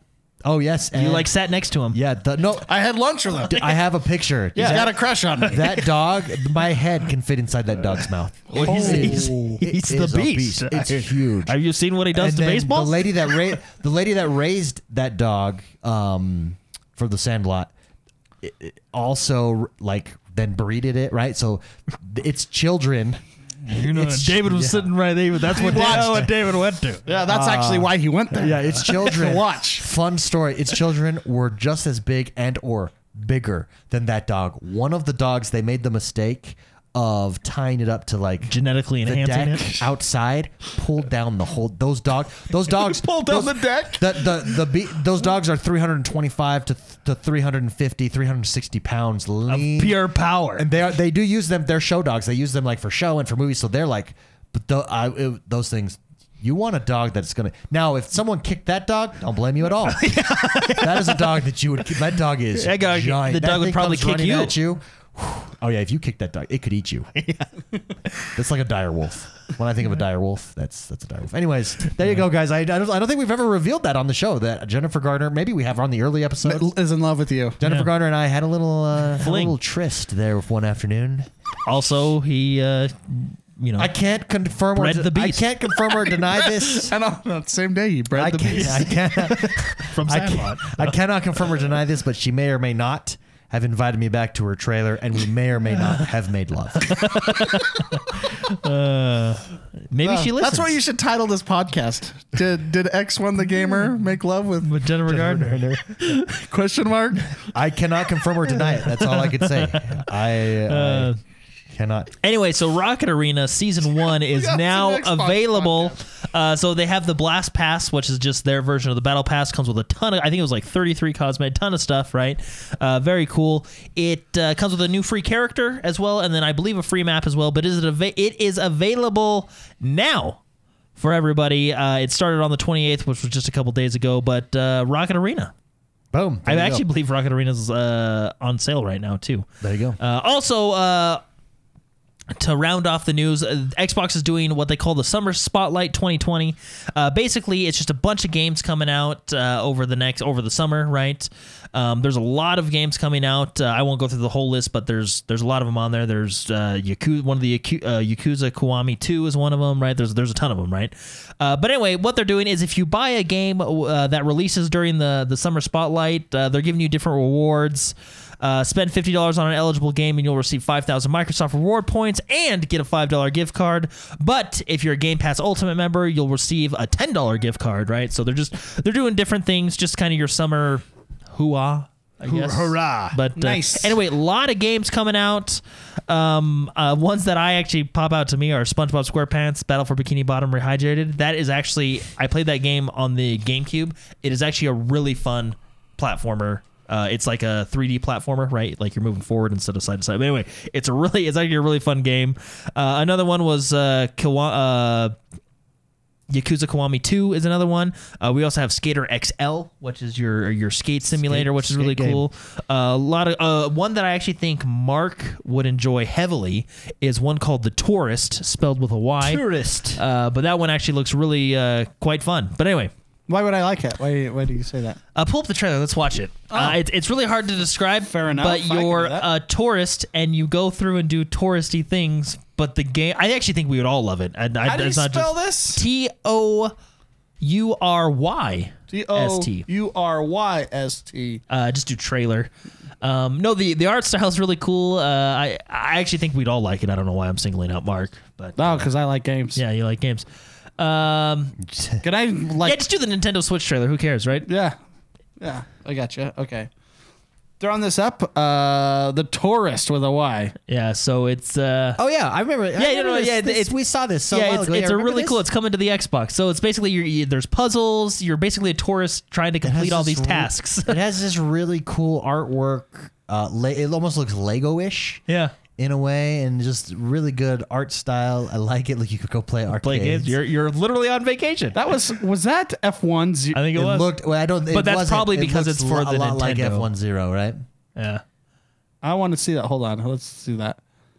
Bob is the high score. Yeah, it's not F10, but it looks Similar, like it yeah. for sure. But it's a lot of, you do a lot of touristy things, but there's puzzles involved. It looks actually like a really fun game. So. It really does. But anyway, it's one of the games I like the art coming style. out. I believe it comes out between July 28th and August 3rd, if it's not already out. I don't know if it's out right now or not, but it comes out between 28th and the 3rd. But anyway, Summer Spotlight, if you buy a game, you get rewarded with Microsoft points and gift cards and stuff and like that. And that brings us to the last segment of our show. This is the segment of the show where we take your questions. To submit a question, you can do so each and every single week over on Patreon, patreon.com/positive gaming or x1bros.com/support. Our first question comes from the man Quick Trigger. Ooh. Quick Trigger says, Quick Trigger here. As excited as I am to play a Viking in Valhalla, I feel the Assassin's Creed franchise has really let us down the past few games, getting further and further away from stealth and actual assassinations. On top of this, all the recent controversies with Ubisoft, I'm not sure I want to support them. What are your thoughts on Assassin's Creed? Let's take the first part of this question. The Assassin's Creed franchise getting away from the core Assassin's Creeds. I do think there's a give and take there. I think there's some good about it, and I think there's some bad about it. I think the good about it is we're away from Abstergo, which outside of Assassin's Creed 1 and 2, that storyline in 1 and 2, that storyline was fantastic. Yeah, 1 through 3, I think. Yeah, even 3. Outside of that, I think that storyline, they were tied to that storyline and they tried to force it into games and it just didn't work for me. I haven't been into Assassin's Creed since Black Flag. Black Flag was the last one I was like, okay, I'm done. This is the same thing we've seen. I like this new direction myself.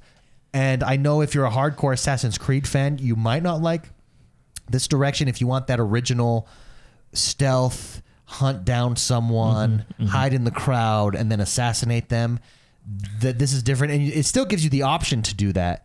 From my understanding, I haven't played Origins or Odyssey. Yeah. It's just not as encouraged or as apparent as in the previous the original Assassin's Creed. Yeah, no, correct? especially in Odyssey. You can try. But anyway, basically, I think we actually talked about it. When playing Assassin's Creed Odyssey, it actually wasn't an Assassin's Creed game. It just kind of had the title. I actually don't think you really even talked about Assassins unless you bought the DLC that came out a couple months later. But there's it that very lightly hinted in certain areas of it. But that game, I feel like was more of a just go out and do what you want, murdering murder. people. And fighting Medusa. I'll be honest. I really, really like the new ones a lot. Yeah, because they're not. Because they're fun. You know, I get that it's not like that Splinter Cell style sneak, and if you don't sneak, there's no you fail the mission basically, right? Which the first ones, that is what made the first ones really good and iconic. Well, yeah, the blending in, Yeah. so yeah. But at the same time, they still give you your assassin ability tree in your, your skills tree that you can just level up. And I love stealth games, and I always play these games as a stealth objective, Sure. And even the Far Cry games, if I don't take out a town where I have perfect stealth, I'll reload my save game and try it again, right? So I get it. I get the stealth involved. And every time I've played these new versions of these games, the Egypt, what was the Egypt one? Assassin's Creed Origins. That was the first like real shift. Yeah. And Assassin's Creed Odyssey, I built my character out to go stealth, and you can still play that way. It's just there's a lot more freedom involved to do whatever you want and to create scenarios that are hilarious and all that. So I would say that the Assassin's Creed franchise, in my opinion, this may be controversial, but I think they've improved as far as fun. Sure. Because you can play the stealth way. Does it stick to, as far as story goes, especially on these later ones, is it more of just a nod to the past? I think they put the Assassin's Creed, or is the story just completely different? Now, I haven't played the DLCs of Odyssey, which I do know actually gives you a little bit more assassin-y stuff, but I feel like they throw in Abstergo because they have to, because it's like time, they were still there. It's part, like in Odyssey, you had when you went to go main story, you still had that spear that lady was in the... I don't know if you guys did that. You went in down and then she was like for Abstergo stuff. The Spear of Leonidas. Yeah, the Spear of Leonidas, where they're using artifacts to get the Abstergo data, and that's, they bent it in that way. But it was really brief, and it didn't. It feels like loosely Assassin's Creed title. As far as story goes. Yeah, but you still have the same style. Yeah. As far as the looks, they always have that hooded stuff. I would say that this one, the Valhalla one, looks like it's going to be more of a hybrid of past and Odyssey. Yeah, one of the things that they did show off was actually merging into that crowd. Correct. Yeah, like you used to do with the monks and That's stuff. what I was going to say. That, like where you did that. And maybe that's going to be back in multiplayer if they add that again. Because I actually really liked the multiplayer. Was it Brotherhood or was it? It was 3. 3 that I think it was either Brotherhood or Revelations. I think it was Brotherhood that came first. Yeah. Anyways, to answer your question, I actually really like the new ones. I think they're very fun. And I think you're going to get more nods to the previous ones as well, because we did see the blending and stuff. But at the same time, I think it's still going to be open world, and you're going to have a level system that's been revamped and everything. So I'm really excited. I think it's going to be good. Yeah, can I just say I'm very excited for. I haven't played Assassin's Creed again since Black Flag. Black Flag kind of it was too fetch questy for me and just turned me off. And then the subsequent games I just never got into. You guys have raved about Odyssey and Origins. Well, it's just because you just murder people. And for me, the thing there was just timing for those games, why I didn't get into them because of open worlds. I only have so much time for open world games in my life. This one I'm making time for, Valhalla. This one I really like. I just like the style that it's going in. I do get though. I do get the impression that it is a loosely tied Assassin's Creed title as far as lore and story goes. Quick Trigger is actually in chat, and he says, "I don't like no more one-hit kills." Interesting. Yeah, for like the assassinations. Yeah, because they are correct. If you sneak up and assassinate someone, I think. Do any of them die first? I think they do. Like if they're peons, right? Sure. No, yeah, you can kit things out, and it can get really, really powerful. You can't one-hit kill people that are 5 levels higher than you.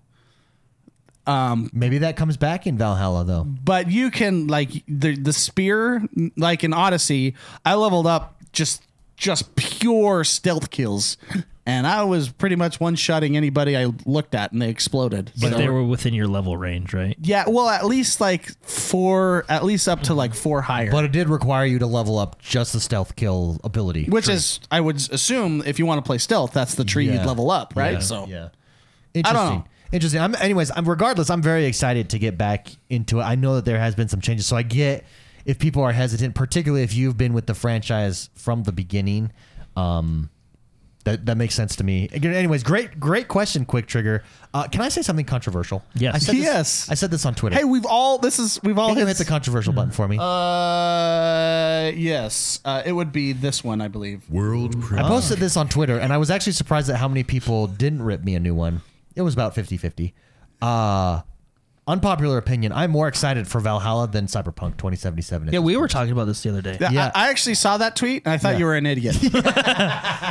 And the reason is not that I'm not looking forward to Cyberpunk 2077, but Valhalla gives me this impression of simplicity, of just being able to jump in, do a couple raids, have fun murdering people, and then jumping out. Whereas Cyberpunk 2077, I still feel like you can murder people. oh, no doubt that you can, but it feels like to fully. I mean, if it's anything like The Witcher 3, and it sounds like it's going to be Witcher 3 on steroids, to even get into a halfway experience, starting to get merged into that game, right? To really lose yourself, that's at least you're looking at least 10 to 15 hours just to get to that point, Yeah, right? Like yeah. that's which is good, which is really cool. But I do think I'm just at a point in my life where that simplicity that I saw with Valhalla appeals to me more. No, and I've actually, because I was, we had the discussion, and I asked the question, why would they release so close to Cyberpunk, right? Sorry, I'm getting a phone call. This is kind of awkward. Yeah. Anyway, You just ignored your wife. yeah, well, she knows where I'm at. I don't, you know. And he is making a point right now. He's in the middle of a sentence. Yeah. No, we talked about, because I was like, oh man, why are they releasing there? I mean, after actually your tweet and comments and seeing other people, I mean, I know there's a lot of people that are excited for Valhalla, which I am too. I mean, Yeah. Vikings. I mean, it's a Well, cool I think, setting. I think this- everyone's excited for both. They I both know. look like fantastic games. It's just kind of because there's a lot of people out there that aren't going to be able to buy both, right? Because Sure. you're talking about two $60 games. I think it just depends on what you're. I mean, if you're oh my gosh, what you're looking for. yeah. If She might be watching you. Yeah, you might need to take that call. Make your point and then get out of here. No, basically what I'm saying is, I mean, I think your hardcore Assassin's Creed fans are obviously going to go for Assassin's Creed. Like me personally, I am invested with CD Projekt Red. Like I think Witcher 3, in my opinion, is one of the greatest games ever made. It's my favorite game.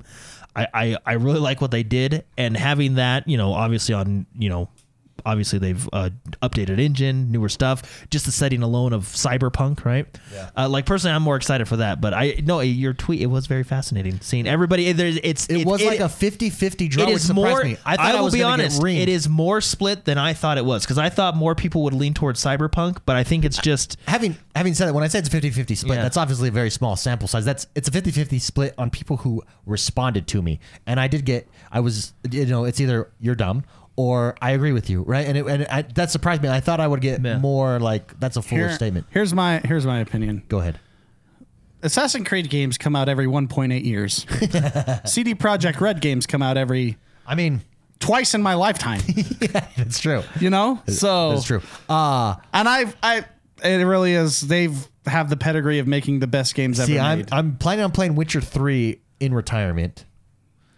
Well, yeah, you haven't even. That's why you have only played the Baron level. Cyberpunk. I mean, I played the first 15 hours multiple times. I know.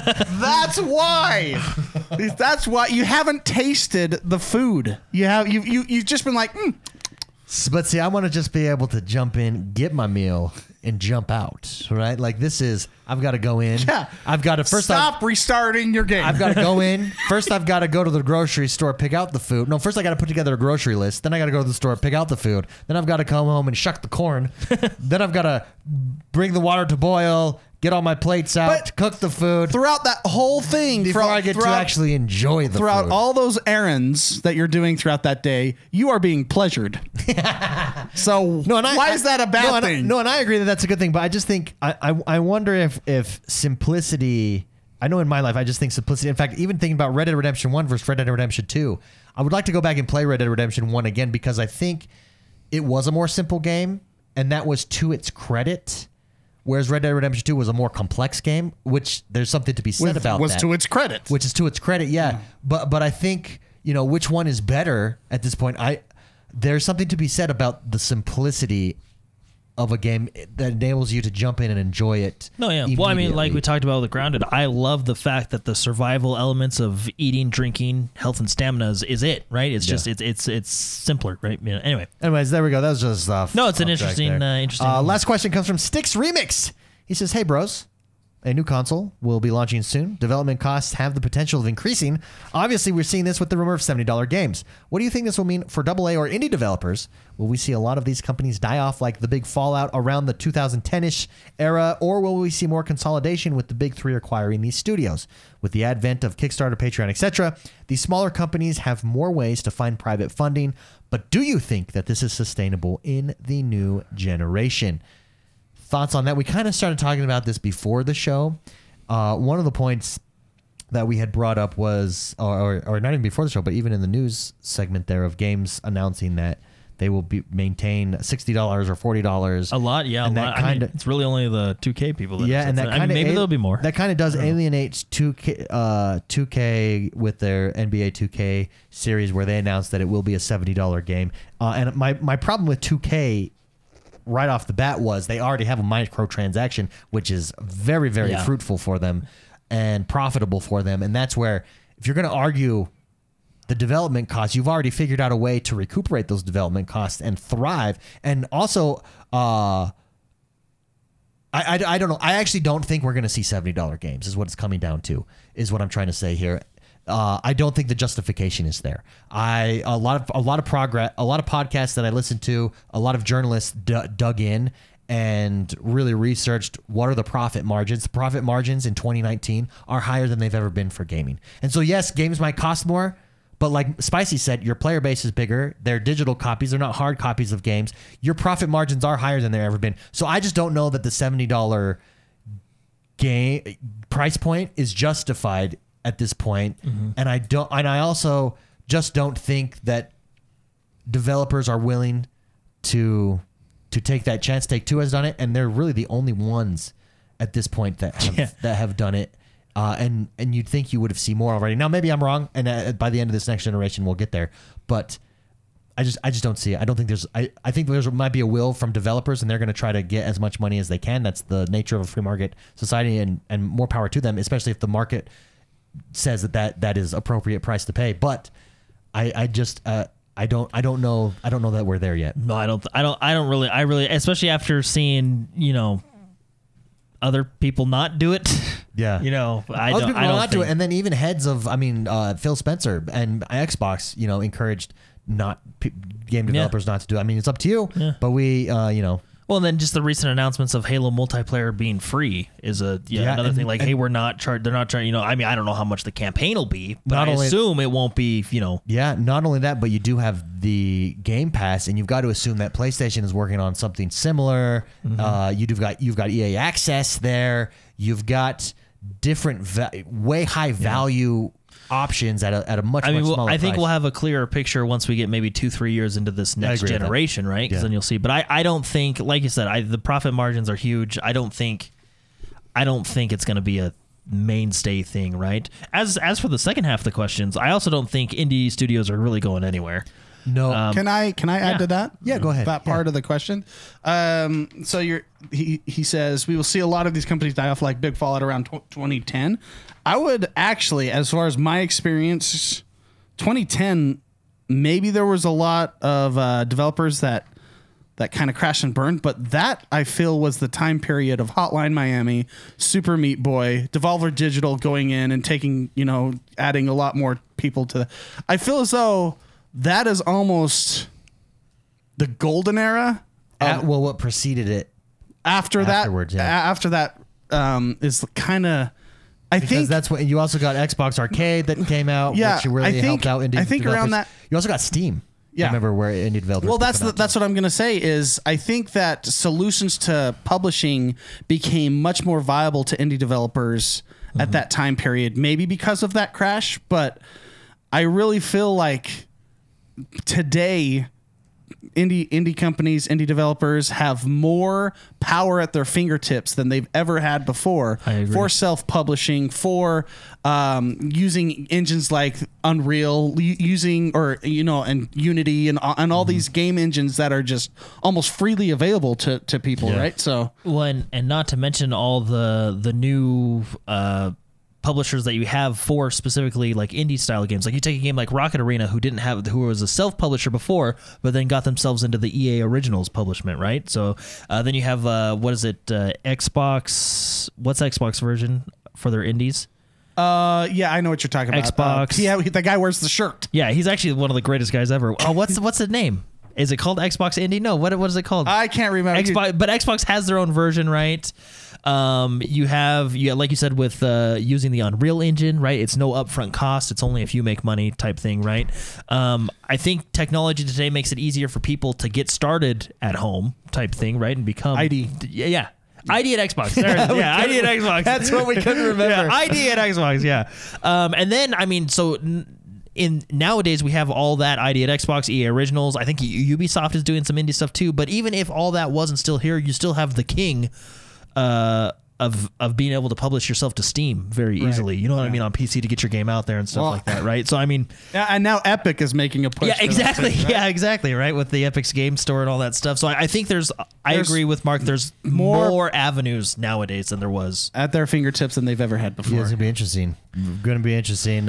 Great question. Thank you very much, Styx Remix, for writing in. Appreciate it. good questions today. Great questions today. That actually does us for today. Still kind of a long episode. Actually. Yeah, we've just been talkative the last couple episodes. Well, we did have that 40-minute bracket of just Superheroes. superheroes complaining about movies and TV shows, but saying how awesome comics were, right? It's true. Guys, thank you very much for listening to us. Thank you very much for the support. It is our 1 month anniversary since moving over to YouTube. If you haven't yet, head over to YouTube and join us there. That's where we moved from Mixer. That's where we stream the show live every single Friday.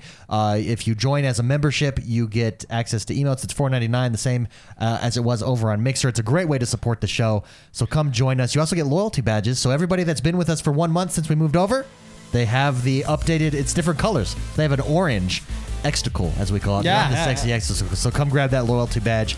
Have a great week, everybody. This is the month, August. It's here. Hellblade is our game club game. We're going to get to know more about the PlayStation. We're going to know more about the Xbox hardware. And I bet you we're going to see some more gameplay. So very excited for that. Have a great week, everybody. Enjoy your summer.